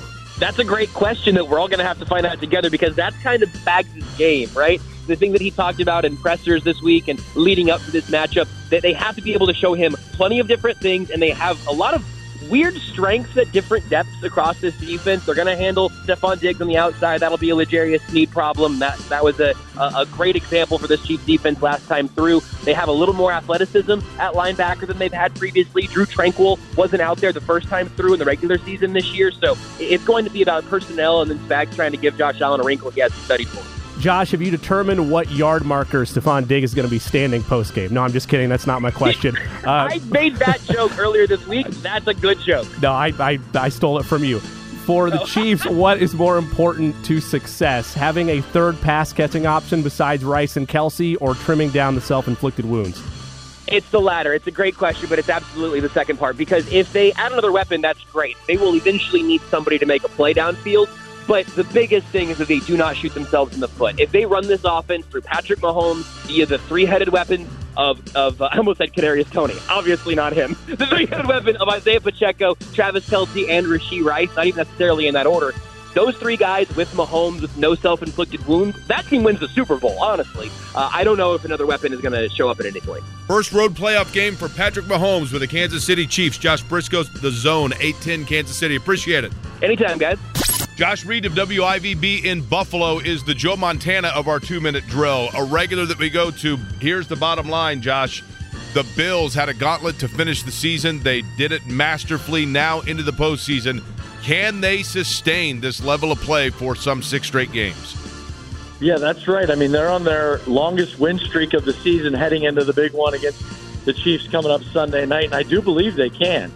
I think one of the storylines everybody's kind of looking at is Patrick Mahomes is finally forced to come to Western New York and play a playoff game in Buffalo. The Bills have had to travel to Arrowhead twice. They came up empty twice in the postseason.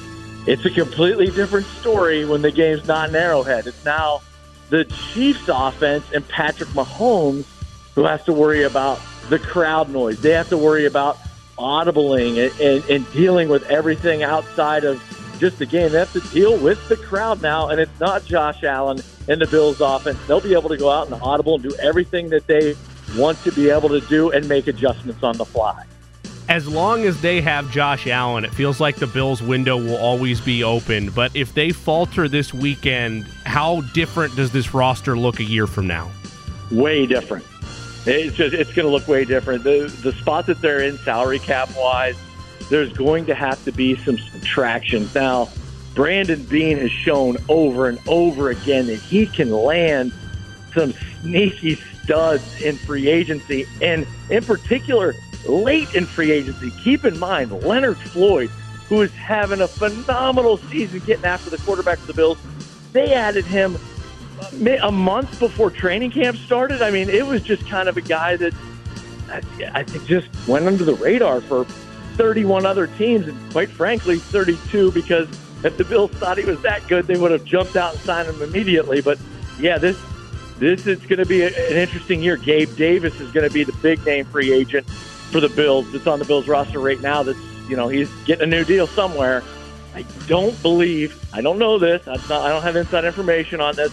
I don't believe it's going to be in Buffalo. I think the inconsistencies and the money he's going to want, and quite frankly, teams are always looking for a top tier, if you will. I think he's a 2, maybe a 3 receiver, but somebody's going to pay him like a top-end 2 target. Josh, finally, what's the weather forecast in Western New York and Buffalo this weekend? Well, we've got a ton of snow already, so we don't need any more of that, and I don't think we're going to get much more of that. It's just going to be cold, which it's not really a home field advantage for either team, right? We all know that it gets plenty cold in Kansas City. All you needed to do was watch last weekend's game, right? So both these teams are used to playing in this element. The temperature's not going to be an issue. It gets windy here. It gets windy in Kansas City, not as windy. Both of these quarterbacks got plenty of arm strength to zip it through the wind. So weather's not going to play a factor in this one. Josh Reed, WIVB in Buffalo. Appreciate it as always. Great. Thanks for having me. Have a good weekend. That's how we do it. The 2-minute drill, flying around and hitting every spot. Spare San Francisco in the NFL playoffs. In terms of the coverage of the NFL playoffs, the coverage of sports in general, the landscape for sports coverage as we have known it for a long time in this country took a seismic change in the last couple of hours. One of the big daddies of the ball undergoing some pretty sad news. We'll tell you about it next. Earlier today, this email apparently went out to all employees of Sports Illustrated. Quote, on Thursday, January 18th, we were notified by the Authentic Brands Group, ABG, that the license under which the Arena Group operates the Sports Illustrated brand and SI-related properties has been officially revoked by ABG. As a result of this license revocation, if I said that word correctly, we will be laying off staff that work on the SI brand. All impacted employees will receive severance pay, et cetera, et cetera. Employees with a last working day of today will be contacted by the people team soon. Other employees will be expected to work through the end of the notice period and will receive additional information shortly. We appreciate the work and efforts of everyone who has contributed to the SI brand and business, end quote. I don't know the specifics of all of that, but it would appear as though that Sports Illustrated, as we have known it, is no more. And that is, you know, if you are of my age range, certainly Sports Illustrated was an absolute, and I understand. I mean, it's been difficult in today's climate and culture probably for them to upkeep, but there was, and I know there are tons of people hearing my voice right now that are nodding their head that can relate to this. You know, I remember, just for example, in 1987 when Indiana won the national championship, and I already had framed on my bedroom wall the one from Isaiah Thomas, the one with just the number 1 Indiana jersey from the 1980 preseason basketball issue, the issue with Kent Benson on the cover, Scotty May on the cover in 76. I had them all, and I had a spot reserved for the 87 cover, waited by the mailbox, and then it was Corey Snyder, Joe Carter, and the Cleveland Indians, and it said Indian Uprising, and in the tiny corner it just said, Hail the Mighty Hoosiers. I'm still bitter about it. But my point being, aside from the swimsuit issue, which was iconic, Sports Illustrated and the collecting of Sports Illustrateds and the awaiting to see who was going to be on the cover of Sports Illustrated and faces in the crowd and the 19th hole and all of the photography and write-ups and Frank DeFord and the Bob Knight Rabbit Hunter feature, all of it. It was a major, major, major part of the sports landscape for the better part of the 70s, 80s, and 90s.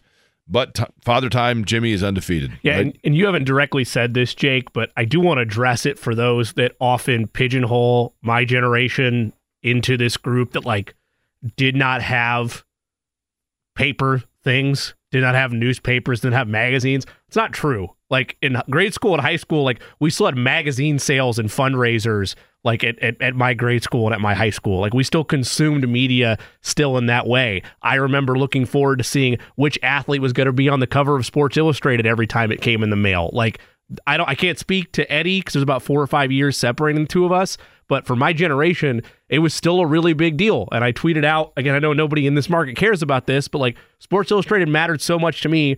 One of the first things I did when my childhood team, the Chiefs, finally won it all was I wanted to purchase, and I did purchase, the printout of that front cover issue of Mahomes on the cover celebrating Kansas City ending a 50-year drought. Like, it still mattered a ton to my generation of sports fans. Sports Illustrated for Kids is part of the reason I realized and found out broadcasting could be an actual career to pursue. They used to list all different kinds of summer camps, and there was a national broadcasting camp that was in there that I wouldn't have found out about without SI. So this is an incredibly sad day. We know so many different people that still work for Sports Illustrated currently that I don't know how they're directly impacted by it or when the timeline is on that, but it stinks. And I don't know how much of this is on SI, the brand, and how much of it is just bitter corporate greed. But either way, it's a sad day and an end of an incredible era that even of the younger generation, as a 90s kid, still matters a great deal to me. When I was growing up, my parents had the monthly edition of Sports Illustrated delivered to our house. And so I'd always look through them all the time, and then they'd have the the player cards in there. I'd always take those out, and then I'd be like, oh, that's how I got familiar with names in sports as a kid. So did it get down to the point where it was just monthly? Yes.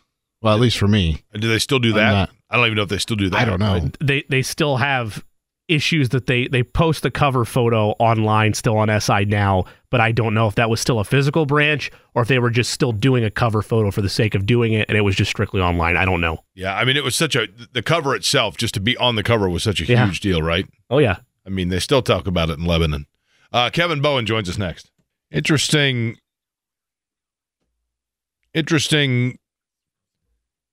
comment here on X, Twitter, whatever you want to call it, from, I believe it's Yahoo Sports. Did you see who, according to NBA insider Jake Fisher, who has one of the cooler first names in all of sports, of Yahoo Sports, what player was, quote, intrigued about leaving his current team, taking a player option, and joining the Indiana Pacers to play with Tyrese Halliburton? I didn't see it, so I'll say Paul George, but I have no idea. That is correct. Paul George was intrigued about playing with Tyrese Halliburton, but it would appear as though they opted instead for Pascal Siakam. I have no idea if there was conversation with Paul George, but certainly that name is one. He does play a style that is perfect for what Indiana needs right now. Joining us now on the program, you hear him in the morning, of course, with Andy Sweeney. The wake-up call with KB and Andy. Kevin Bowen joins us, and Kevin, I'll allow you to clarify the comments yesterday that Eddie got in hot water. Eddie, you attributed to Kevin Bowen what exactly? I said he wasn't in favor of the Siakam trade. I thought you said he had a pitchfork. Is that wrong? Okay, my bad. Sorry. To which I was brought to my attention that he was just in preference of OG Anunoby. Okay, Kevin, your thoughts on Pascal Siakam in the trade? Boy, this is certainly taking a life of its own. I feel like I got the Southern Indiana, I don't know any politically correct way to describe it. Double team is in my brain. I know that doesn't sound great, but boy, yeah, Andy Sweeney and JMV have been all over this. I would say lukewarm. Is that fair? I tweeted out, maybe I should just read the tweet. When the trade went down, what did I say here? I think with anything, everybody wants you to be black and white. I think it's not necessarily that easy. So, okay, what I like, legit scorer, creator at a major position of need. Jake, you and I have been talking about this position for quite some time. And it also shows Tyrese Halliburton, you're going to swing. And I think that really, really matters, whether you like it or not in today's NBA. Questions. Doesn't match others' timeline. Defensive questions remain. Limits you from anything else major in the next couple of years. And the injury questions for really any player post age 30. How dare you? Kevin, I'm actually, you know what, Kevin, I'm with you, and I'll tell you why. I think he's a good player. Defensively, I think they are counting on him to kind of upgrade defensively or buy in defensively. They absolutely, I would assume, are assured that he is going to. If he doesn't re-sign here, then it's a total swing and a miss. But this is probably unpopular opinion, Kevin. I know he's a very good player, and I know he will be very good here. But part of me feels like if you're going to have two max contracts on the same roster, Siakam would be like in the lower end of guys that I would want as a max contract guy. Boy, I hate to say this publicly, but yeah, I couldn't agree more with that, Jake. I think that's pretty well said. Anunoby, again, is someone that, for me, I guess it's just easy to compare the two because they came from the same team and they were just recently traded. That's one that I would be, much more than lukewarm on had you got him. Look at his first couple of weeks with the Knicks. If you want to see a player impact on both ends of the floor, he's been 50, 40, 90, and they've been tremendous with him defensively. And then I just think given $250 million, assuming you are, to a guy in his 30s, there is some risk with that. So I think that's where, again, I'm just a little lukewarm. And again, Jake, you've certainly seen me have probably a bit of questionable man crushes on past Pacers moves. This is just not one that I put into that category there. I still think Siakam can be a really important piece for you. Again, the things I like, he can really help. I think when things bog down offensively or Halliburton is Other teams try to take him out of the game to the nth degree. I think that is helpful. But I'm just not, making it around Monument Circle right now. KB, I don't disagree with anything you said except for one aspect, and I'm sure you've made this differentiation as well over the course of the week. But yes, I too would have rather had OG Anunoby. The problem is you would have had to do something they weren't willing to do, which was gut the roster in a way like the Knicks did. You would have had to forego either a piece of the future that you think you can develop into something special, or you would have had to, I guess, add more draft capital there, even though it looked like at the time the Raptors wanted young pieces, not draft picks. And then I guess they ultimately were swayed by the package that the Pacers gave. But why I get separated between those two is you would have had to give up a Benedict Mathurin or a Jarris Walker like the Knicks said goodbye to Emmanuel Quickley and others. Would you have been comfortable doing that if that was what the path they could have gone down? Yeah, I'll start by saying I agree with part of that and I disagree with part of that. The agreement is, yes, the trade would have looked differently as you laid out there. Probably a little bit more player-centric than just the 3 picks plus Bruce Brown. Where I would disagree is the gut the roster phrase. Look at the Knicks since the OG Anunoby trade. And I know it's a small sample size, but it's all we can go off of. They did not gut the roster whatsoever. They've been one of the better teams in the month of January. And they still have their 2, best players, right, in Jalen Brunson and Julius Randle to go around Anunoby. I think Emmanuel Quickley and R.J. Barrett would, qualify probably more in a Mathurin-centric comparison is fair. No, I would not have been good with Mathurin. Jarris Walker, I probably reluctantly could have been talked into it a little bit because, again, Anunoby for me, he immediately heavily answers the biggest need that we've talked about for the first, 3 months of this season. It's been defense. And I think Halliburton is so blanking gifted offensively that he just raises guys on that end of the floor. And I'm not going to act like, finding a Robin isn't important. It is. But I think Halliburton helps out those guys become even better offensively, and he can't do that on the other end of the floor. Frankly, he's at times a liability on that end of the floor. So that's where I kind of look at it and think, give me the elite level defender, because I think that is harder to find. And, you guys, I'm sure have talked with Tony East, and, he shared this stat before about, when you look at last year in the playoffs, it goes 7 of the 8 teams in the opening round that advanced were top half in the league defensively. So, and I don't want to act like Siakam is like me out there on the defensive end of the floor, but, if you talk or, listen to people that watch the Raptors nightly, we had a guy on earlier this week that, called him a passable defender. I've heard the phrase, maybe he has lost a step as he nears age 30. Now, who knows? Maybe a rejuvenated, Siakam could be there as he closes out this contract year and as he finds a new home. But I think it'd be, totally unfair to act like he's Anunoby on that end. But yes, the trade would be different. Walker possibly wouldn't be my favorite thing in the world. Mathurin would be a no. But I still think the 3 first-round picks would have done something to entice the Raptors. I feel like Siakam, you're looking for Robin and you got Aquaman. Like, he's really good, and there are some things he does that are really elite, but you take him out of the water, and he's got some limitations. Yeah, I like that. I'd also say this, and Jake, you led in with the Paul George comment, and I think that is a real thing that we need to give more credence to, of Tyrese Halliburton. And I was bullish on this throughout the Team USA experience for Halliburton, and you started to hear player comments coming out of that experience.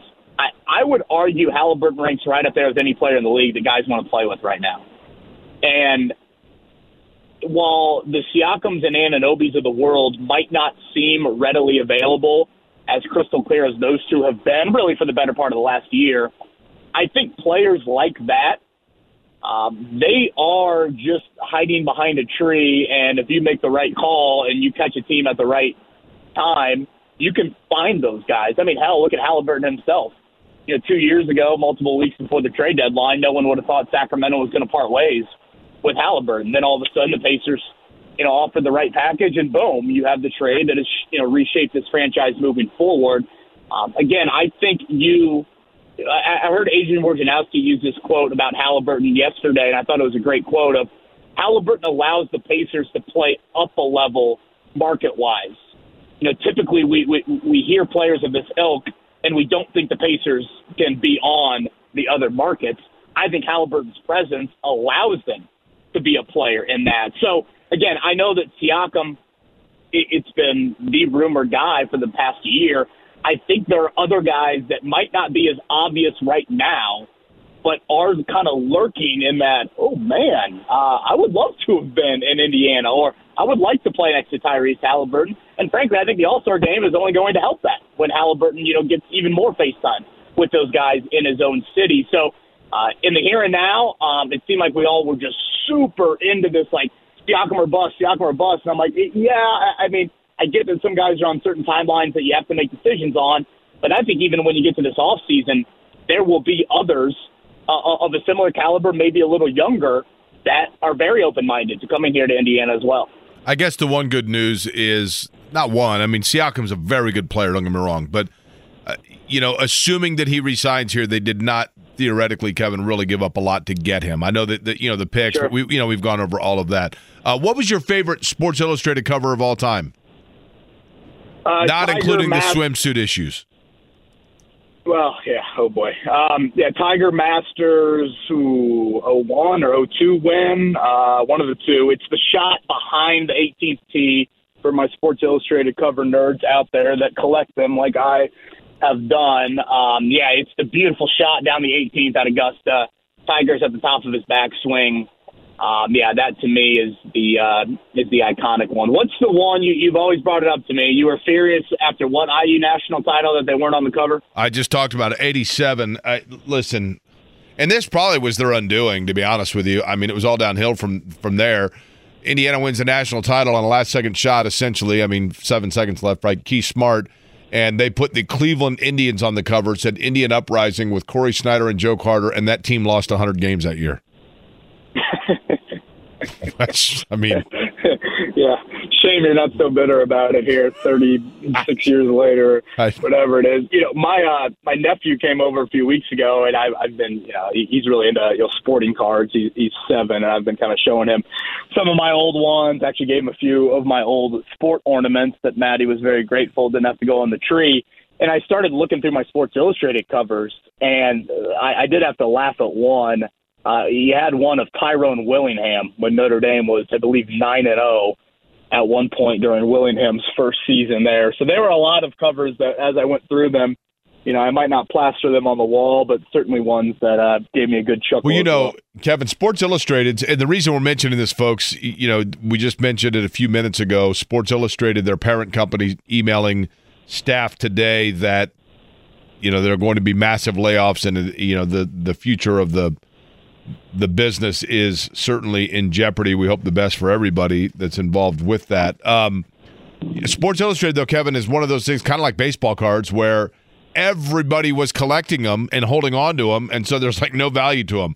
But I think most guys still have that box in the basement of old Sports Illustrateds, right? And they are kind of fun to flip through, admittedly. Yeah, and I don't want to speak in hyperbole here, but I don't know if Sports Illustrated hadn't been around, I don't know if I'm doing what I'm doing right now. It had that sort of impact on me as a young kid. I mean, I didn't love writing. That was not something that I enjoyed doing. I was probably much more of a math geography nerd back in school than writing. But flipping to the back page to read Rick Riley was a must for me. And every Thursday, I remember like it was yesterday, I'd be sprinting to the mailbox to get my Sports Illustrated, and it's an extremely sad day for that. And I do want to mention, here locally, whether it's Jake Arthur covering the Colts, whether it's Tony East, covering the Pacers.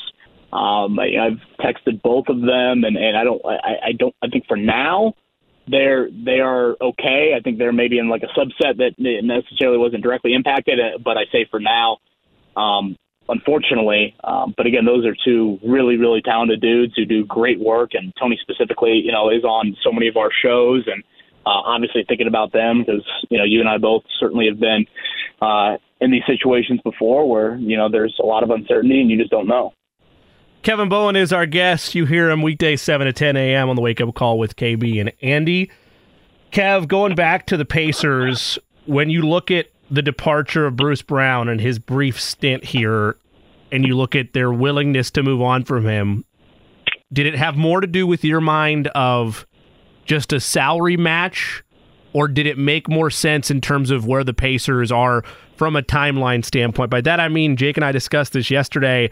I felt like Bruce Brown was a perfect fit for the Nuggets last year because they already were a championship starting five, and he was a perfect sixth man off the bench. Were they maybe a year early with that piece, or do you think I'm reading too much into that and it was just a salary match? No, that's a good way to put it.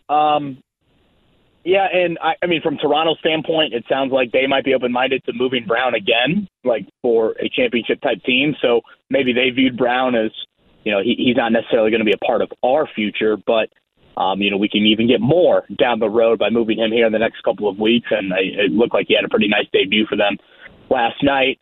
Yeah, I mean, maybe a hair early on that. Maybe there was a little bit of like, that tier one defender. I'm trying to think of like a Rick Carlisle phrase he's always used with Bruce Brown. Like, okay, maybe it's there, but like it's not necessarily there against the big wings in the East. Maybe it's more there against a Damian Lillard or, a Drew Holiday. I'm trying to think of, maybe a little bit shorter guards that you would look at. I thought Brown, since his injury, though, again, he missed, a couple games there with that knee injury. Since he's come back, I thought he had given the Pacers a little bit more here recently. That stretch kind of mid-December when they gave up, 150 to the Clippers that one night. And then they had the practice after, and they've been much better defensively since then. I do think he was, giving you a good amount. I mean, hell, his best game of the season might have been Sunday in Denver for the ring ceremony. He was very good in that game as well. But yeah, that is probably a good point, Jimmy. Maybe it's a hair early for a move like that, when in reality this is still a team that, I don't think is at that doorstep. Jumping around a little bit with you here, is this year around IU hoops so weird, so strange, that despite the fact they are 11.5-point underdogs tonight at Wisconsin, that it would just be so apropos for this to be the team that somehow wins in Wisconsin for the first time since '98? Boy, talk about a thought that hasn't crossed my mind all day. Yeah, I mean, I don't know how strange it's been. Like, I'm trying to think of, like, out-of-body results that IU's even had in a positive way this season. I guess Kansas for 37 minutes. Like, I haven't seen them pull off an upset. I don't know, maybe I'm missing something, but I mean, the best win is what, Ohio State at home or at Michigan. I mean, as crazy as that sounds, at Michigan. Like, so I don't. I mean, because this is one you need. Like, this is absolutely one you need in terms of where you're at and counting quad 1, quad 2 wins if you're a nerd like me.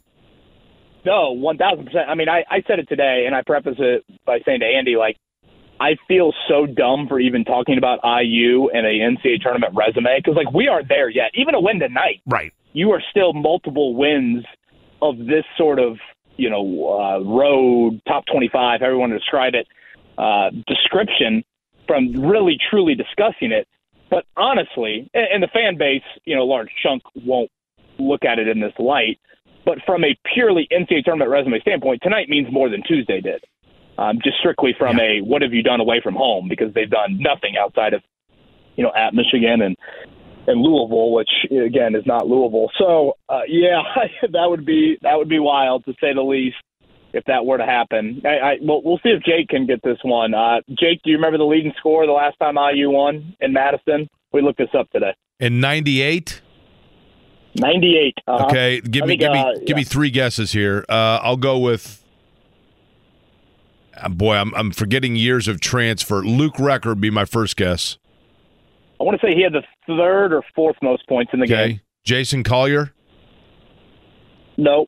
A.J. Guyton? I want to say Guyton was second, maybe. Michael Lewis was also on that list.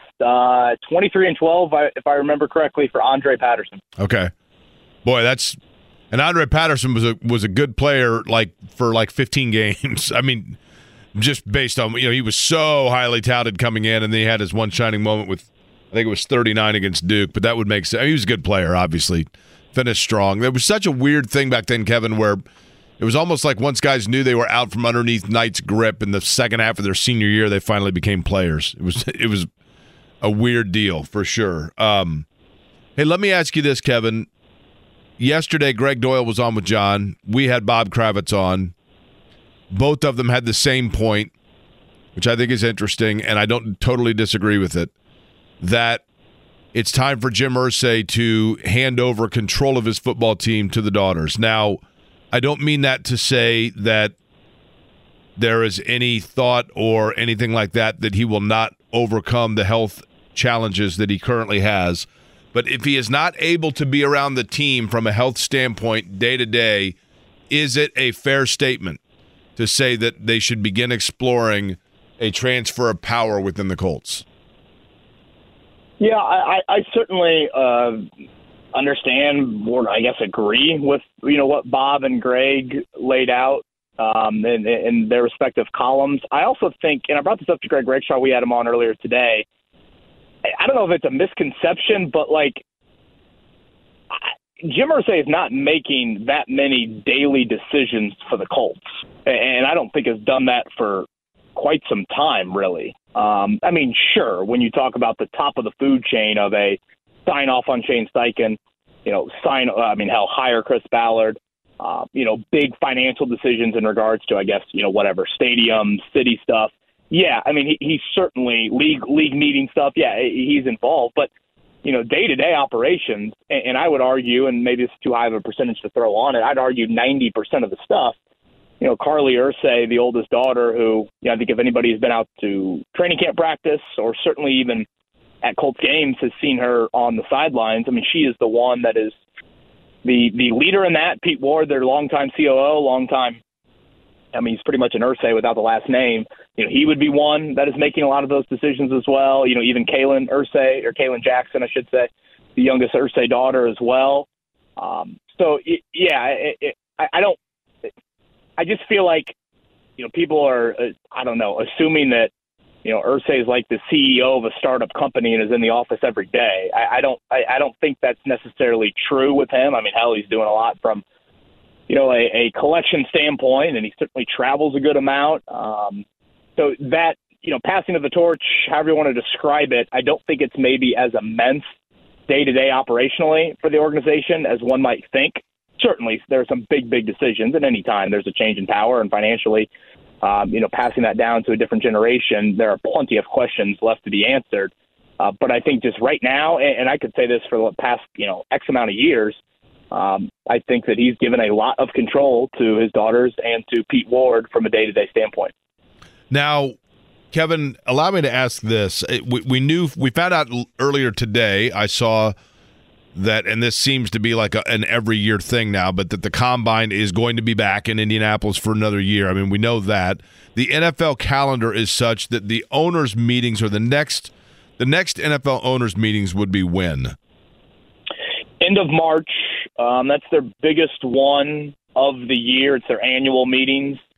J&B and I were talking about this on Wednesday. That is one I'm very looking forward isn't the right phrase, but that's one I think to pay attention to, because John asked me, when would we hear something from the league, and I think that's what I was going to ask you is if Jim Irsay is not able to go to that, Kevin, does the league then? In the past, I think one of the daughters has gone to the owners' meetings, but if Jim Irsay himself is not physically there, does the league or do the other owners then ask questions or speak up, or however you want to look at it? Yeah, I think the league even announces hey, Carly Irsay will be voting on behalf of the Colts at these league meetings. I'm pretty sure the league has done that in the past with other ownerships that have had similar situation like this. And I mean, the whole family goes to the owners' meetings. Again, Pete Ward is there. I mean, Shane Steichen and Chris Ballard are there. I mean, it's a huge ordeal, the annual meetings in March. They flip-flop from Florida and Arizona every year. So, again, I would think you'd get some sort of announcement. And Jim Irsay usually speaks, to members of the local media that travel to that as well. So, more so than the Combine, honestly, in late February. I don't recall Irsay ever having a super public presence at the Combine. it would definitely be those annual meetings, which is probably a hair over 2 months from now, of when you would get potentially the next comment from the Colts, or even the league stepping in and saying, okay, when we vote for whatever, this TV contract or international games here or this rule change, one of the 32 representatives, the Colts will have, again, Carly Ursay or whoever on behalf of them. I honestly think that was the case in 2014, right? Because he was suspended, was it 6 games or 6 months? I kind of forget exactly what that was back in 2014, but I think then that was when Carly took on I think it was 6 games. Presence. I think it was 6 games. Okay, 6 games, and then trying to think, there was like a Super Bowl meeting. One of the fall meetings, I think, was in Atlanta, and that was when Ursay, the first time he had talked after the arrest, the arrest that he brought up with Andrew Kramer a couple months ago. So I think back then, 2014, if I'm remembering correctly, that would have been Carly, taking the charge then. KB, it's divisional round this weekend. Of the Texans, Packers, Buccaneers, or my Chiefs, you could pick one underdog to hit your wagons to divisional round weekend. Who are you taking? Do I really have to say the Chiefs? It was a trap question to set you up that way. If that's the way you want to go, welcome, brother. Well, welcome to the kingdom. Buffalo's really banged up, right? Defensively, yes. They're not quite to Miami's level, but yes, they are. No Gabe Davis, I think I Correct. saw as well. I mean, he's probably their number 2 wideout. Obviously, he's had some big moments. Yeah, I mean, I'm sorry, Jimmy. There's so much in my heart that wants Buffalo and Detroit in the Super Bowl, so much of it, and the Western New York fan base, I just love to see their reaction if they were to get it done. But, I mean, in a weird way, in Kansas City, I would say slightly more so than Buffalo, both these teams all of a sudden have a running back. And, I would say a run game you can kind of rely on. With Buffalo, it's like, Josh Allen on a sweep play, like it's Ron Colley football back with, Paul Casaro. It's like that was their, major rushing offense, back in the past few years. Now it's like, no, James Cook's the real deal, and Isaiah Pacheco is very good as well. So I guess both teams are kind of better equipped to handle this weather, but I do think Houston can potentially keep it interesting. I thought the Marlon Humphrey, Ravens top corner, being ruled out. It doesn't look like Mark Andrews is going to play. I am kind of curious if Lamar Jackson feels any of that, playoff record pressure at all. So I'm curious if Houston can make it interesting tomorrow at all. But, yeah, I would say probably Kansas City is the one you would have to go with. Only one James Cook gets happiness this week, and it's me. Let's be clear. Here's my query guarantee. You ready? Uh-oh. Nah, guarantee's strong, but my prediction. Is this like Charles Barkley? Is this a debut guarantee, like Eddie mentioned, like Charles, or have you done this in the past? I have a gut feeling on this, and my gut's a little bigger than it used to be. Kevin, you give me your reaction to this. Both Baltimore and San Francisco will not win this weekend. One of those two is going to get knocked off. Well, before my reaction, is this like your guarantee of Indiana beating Michigan back this fall? Listen, I had forgotten. I thought when I made that guarantee, and I'm sticking by it, I thought Tom Allen was getting fired before that. I didn't know that Tom Allen was making the trip. Once I found that out, it was tough, right? Yeah, right. 52-7. The interim coach would have. They were up 7-0. They were up 7-0. Don't kid yourself. Or whatever that final score was. Again, Houston and Baltimore is interesting to me, and I think Jordan Love is, such a tantalizing is the word popping in my head of I can't wait to watch that as well. But every time I felt that way about San Francisco and have written off Brock Purdy, Kyle Shanahan just laughs at me. So I can't go there. But can Houston put game pressure on Baltimore? Baltimore, it's not like I don't think we're on Peyton Manning 06 levels. But I think there's a lot of pressure on Baltimore just of being the what are they 10-point favorites, something like that at home, and so that is one that I'm keeping my eye on. By the way, Jordan Love. Before we let you go, Kevin, during the draft process, Chris Ballard was not high on Jordan Love, correct? Yeah, not a big fan of the character. They had a call with Love, Ballard specifically with him, just in the days leading up to the draft, and I don't think it was blown away by the very immense kind of quarterback character trait that Ballard has out there. And if you remember, Love, I forget what the exact arrest was, but some sort of possession of marijuana. I think that's what it was, right? Or a positive test, right? Yeah, right before the bowl game, and So, yeah, that was the hot rumor that the Colts were going to trade back into round one. That was the year they traded their pick for DeForest Buckner. People thought they'd trade back into round one and take Love, and that was the COVID draft, and Ballard made it very clear after round one was complete when Green Bay took him at 26 that he was like, nope, that could not be further from the truth. I was eating popcorn watching the draft, and, yeah, we did not think about a quarterback at all. They ended up taking, Pittman early in the second round, Jonathan Taylor late in the second round, but yeah, I mean, if you want, again, hindsight's very 20/20, but if you look back on that draft, it right now is on track to go down as, I think, one of the better quarterback drafts in years, certainly in years. Joe Burrow, Tua, Justin Herbert, those were all in the top 6. The Colts had the 13th pick before they traded for Buckner. So if you want to look at it, they passed on Jordan Love and they passed on Jalen Hurts in that draft. That would have been the first draft post-Andrew Luck. I guess taking DeForest Buckner 13th overall, if you want to put it in those terms, also a pretty good pick. You know what I mean? It worked out. Sure. He's an elite player. All right, Kevin, enjoy the weekend. I don't know if Notre Dame's playing this weekend, but if they are, good luck. Enjoy it. Weekend off. Hallelujah to the Bowen household for that. Thank you, boys. Kevin Bowen, who you'll hear at 7 o'clock in the morning, talking about all the NFL games as they unfold, and probably talking about the fact that it's going to be Green Bay. It's going to stun the world. Jordan Love's going to go in and stun the world and beat the Niners. That's what they're going to be talking about. I did not sleep well last night. I was staring at the ceiling at like 4 in the morning, and I had one of my insomniac brain droppings, and I wanted to run past you guys a sports theory and question that I have that happens when I don't sleep. And we'll do that next. You're listening to Query Covered here, 93.5, 107.5 The Fan. Okay, it's probably dangerous to get into the inner psychosis of my brain at like 4 in the morning when I'm not sleeping. But I thought of this as I was laying there staring at the ceiling. Let's say that you are a Division I level athlete as a basketball player from Roncalli High School, your high school, Jimmy. Go Royals. Big one tonight at New. So you are not, and I'll say this because I like this guy and we know him and he's been a friend of this station. We'll say you are a Jared Odell player. And by that I mean Jared Odell would be the first to tell you.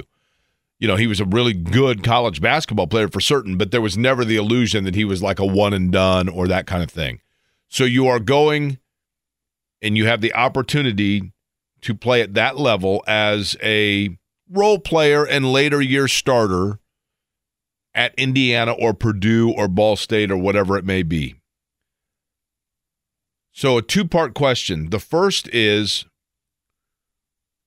if your choices were between going, let's say, to Indiana or Purdue, either one, in-state, or going to an elite academic institution like a Stanford, which do you believe, do you think that the potential business earnings or lifelong earnings of living in Indiana as a former Indiana player or Purdue player would offset the clout that would come with a degree from Stanford University versus, at no disrespect, in Indiana or Purdue? I mean, I understand a Stanford degree is different, but I think that you could still offset it from the clout standpoint, but also depending on what you're doing as a student. Like, I'd put Purdue School of Engineering and the Kelly School of Business up against anybody in the country. Like, I would, and maybe there's bias and tunnel vision there for me. There is bias there, yes. But that would not compare to a degree from Stanford. I get that, but I mean, it's not like you're acting like it's I'm sorry to disrespect, I don't know if they're a sponsor. You're acting like it's a small community college in terms of what you're. No, but what I'm saying, okay, then Harvard. Yeah, whatever. I'm saying, sure. If it's an Ivy League school, it's a entirely different conversation for me. I get it, Stanford's grouped into that same makeup, but yeah, Stanford's above the Ivy League probably, but for the sake of that, we'll say Harvard. Sure. Then I'm not going to go pro though. You're saying I'm just going to be a high level college player, but that's probably it for me. Yeah, you're a guy that's going to average 9 points and 4 rebounds. Then I would go the best place I could for my education, which would be the Ivy League. So then that leads to my second question here. Okay. Do you believe that if you go to a Harvard or a Stanford or, I mean, I'll put those two. I just think of those two as a totally different crust. Let's say Duke, I guess, as well. If you go to those schools as a prominent athlete, not a professional player level, but a prominent athlete, is the value of your degree from a reputation and prestige standpoint offset by the perception to people that you only went there because you were an athlete and you did not otherwise have the academic criteria to get in. Yeah. Yeah, it's offset by those that matter. It might not be offset publicly, but in terms of the world of business, right. like that's all that matters is the degree. So like if you but what I'm saying is if you have a degree from Stanford, okay, and you go in, you post it on your resume, you have a degree from Stanford University. Sure. And the person that's looking at your resume goes, this guy's got a degree from Stanford. And then they say, well, he played basketball there. Do you think that they automatically assume, oh, okay, well, that's a little bit different because he probably had a lot of assistants and was not truly and I'm not saying that it's dumb jock type thing. I'm just saying, like, do you think they think like, well, that's different than like he was one of the like 2.8% of kids that got accepted to Stanford out of high school? If it is a business major degree and you're a player versus a normal person, I would like to think that the resume checker is not saying, oh, well, they had a ton of help and they're probably no, I think it's offset still by where the degree came from, where your GPA's at. Like even if you had help, you get help in the workplace all the time, depending on where you're working at, right? Like it's not all just on you. And on top of that, I would like to sell myself if I was an athlete of, yes, I might have had some help along the way, but look at my work ethic to be able to have this GPA and fair. Still be this level of a player. Yeah, that's fair. I think that, but I do think that there is a stigma of, and especially once you start getting into like, if you're talking about business people that are Stanford or Duke or Harvard grads, it's a totally different school of fish, right? It's a totally different mindset.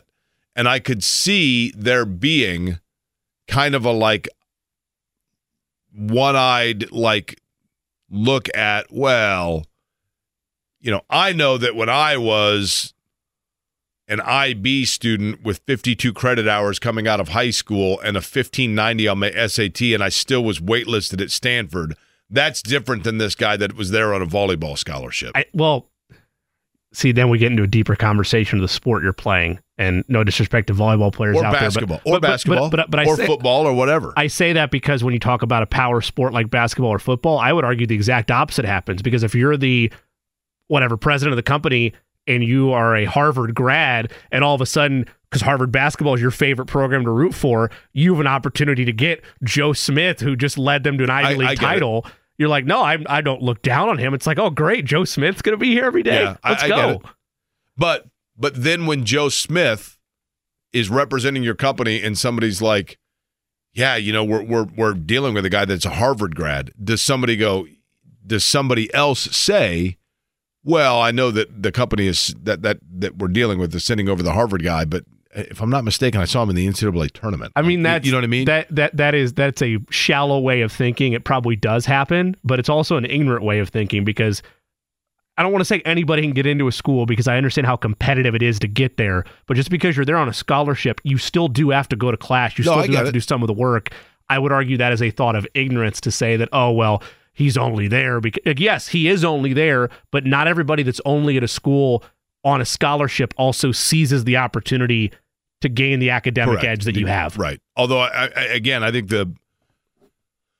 I will tell you this. I mean, I went to, in college, I lived with guys that played basketball in Indiana. And yes, they went to class, don't get me wrong. And yes, they did the schoolwork, but it was a totally different experience. I'm sure. I don't doubt that at all. They didn't have to worry about, do you remember like at IU when you were registering for classes, like closed class openers, and like I've got to get there at 8 a.m. to register because I need this class. And I mean, you would be on campus at IU and meet kids that were there for a fifth year, and you're like, wait, you didn't graduate last year? And like, well, I needed 2 classes, but I couldn't get in. They were full, and I couldn't get in, so I had to come back for another semester. That, and then like, buying your textbooks and just the little nuances that go into it. It's 2 different college experiences. Not to mention the consistent, tutoring that's free, and the access and the resources are definitely there. Yeah, there's a massive they had to do leg it. up. Don't get me wrong. Yes, you know what I mean. But it definitely But even if you have all that help, even if you have all that, you still have tests that you take, you still have final stuff that you have to get done. No, you're right. And I will say that's got to be I do think about when I watch like a bowl game, I'm watching it, I'm like, wait a minute. So like these guys are playing in this bowl game and they have like term papers they have to write that are due in 2 weeks. I mean, the time management is for certain a discipline that I didn't have. I mean, admittedly, I did not have. Jake, I was a sports comm major. There's a difference between being a sports comm major and a business major. Like, I could have played, if I had the gifts, I could have played and majored in sports comm, right? It all depends on what your class load is that you're talking about. Right. We'll come back and get Jimmy's picks and go over what we think is going to happen this weekend in the NFL next. The Jay Cook Plays of the Day. This is me, all right? I'm not a athlete. This is my way. This is how I win. Today's Plays of the Day. One note, we don't have player prop points yet for any Pacer, in part because maybe it's a Pascal Siakam debut. Maybe Tyrese Halliburton's out there along with him. You have to wait and see, continue to look on Twitter. If that does happen, though, I don't care what it is, give me the over on points for Pascal Siakam. In the NFL divisional round of the playoffs, we will take the Houston Texans scooping the 9.5. They are 9.5-point underdogs in Baltimore against the Ravens. I think the Texans cover that number. We will also take the Green Bay Packers plus 9.5 on the road in San Francisco. Detroit Lions looking to go to the NFC Championship game. They'll do so with ease. Lay 6.5 on the Detroit Lions. They host the Tampa Bay Buccaneers. Chiefs Bills will take the Chiefs as dogs outright on the money line. Plus 124 is the juice there. In that same game, Travis Kelce finds the end zone. Eddie told me he did not have any plays unless that has changed, which it has not. Those are your plays of the day. Wait a minute. Explain this to me. Uh-huh.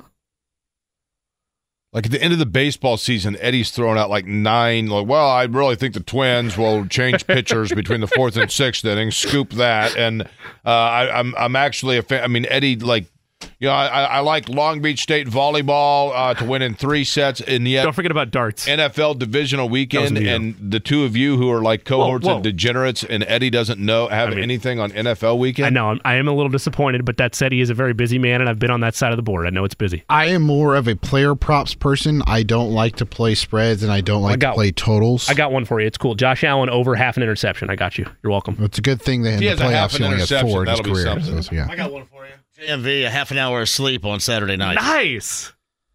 Take the over or the under? I may not take. What do you the have over on Sunday? Well, I've got JMV Takeover Saturday, and then by the time I get home about 2 a.m, there may be some nudity on TV. That'll keep me up. How about that Phoebe Cates picture I sent you? Can we discuss? I never noticed that. That's why we're really good friends. You know that, don't you?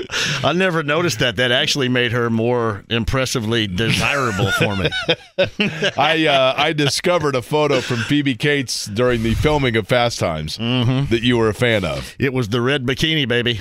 The red bikini. Hey, favorite SI cover of all time. I know what. Are we going non-swimsuit issue, right? You remember Deion Cherry? Yeah. Deion Cherry. Christian Okoye is probably going to say some Kansas City thing, right? So Nigerian Nightmare. Nice. Look at you. Barry Word. Thunder and Lightning, baby. What do you think? Boy, I've been actually thinking about it. We're going non-swimsuit edition, right? I mean, Kathy Ireland's with it. But, I grew up a huge – you know what? I loved it when Eric Dickerson was on there because it was so surreal for me to see Indianapolis on the cover and it said one happy Colt. That could not have been more inaccurate. Or one happy camper, I think is what it said.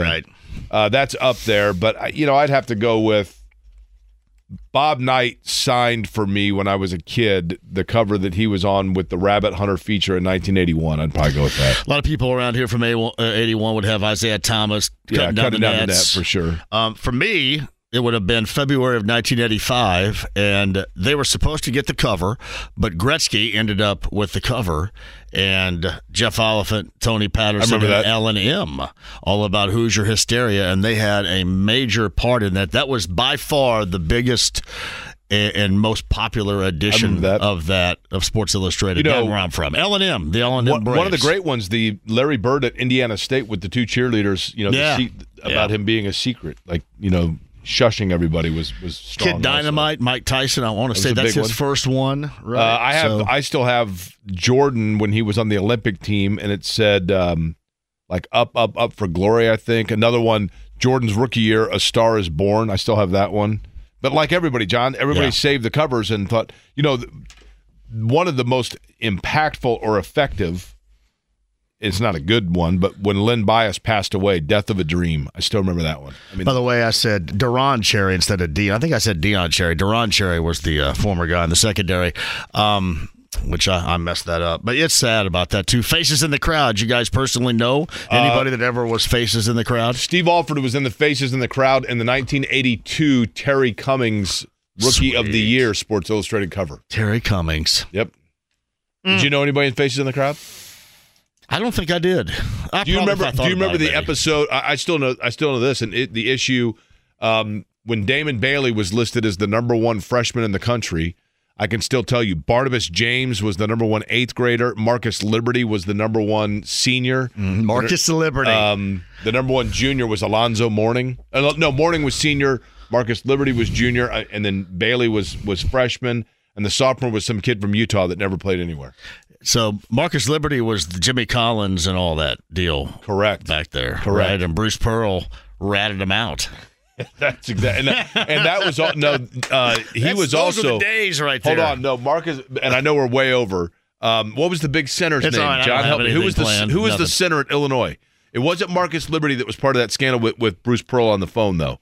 That was who was Deion Thomas. Deion Thomas? Deion Thomas was the player that was in the middle of the whole Bruce Pearl. I thought you were going to bring up Andy Kaufman. Remember Andy Kaufman? He looked like Frankenstein. He did. Iron board with arms. He and Doug Altenberger. Then Richard Keene suddenly had great hair and was scoring for Illinois. John's up next. I am. And we will be back with you at noon. Thanks for listening, everybody, to the Query Company.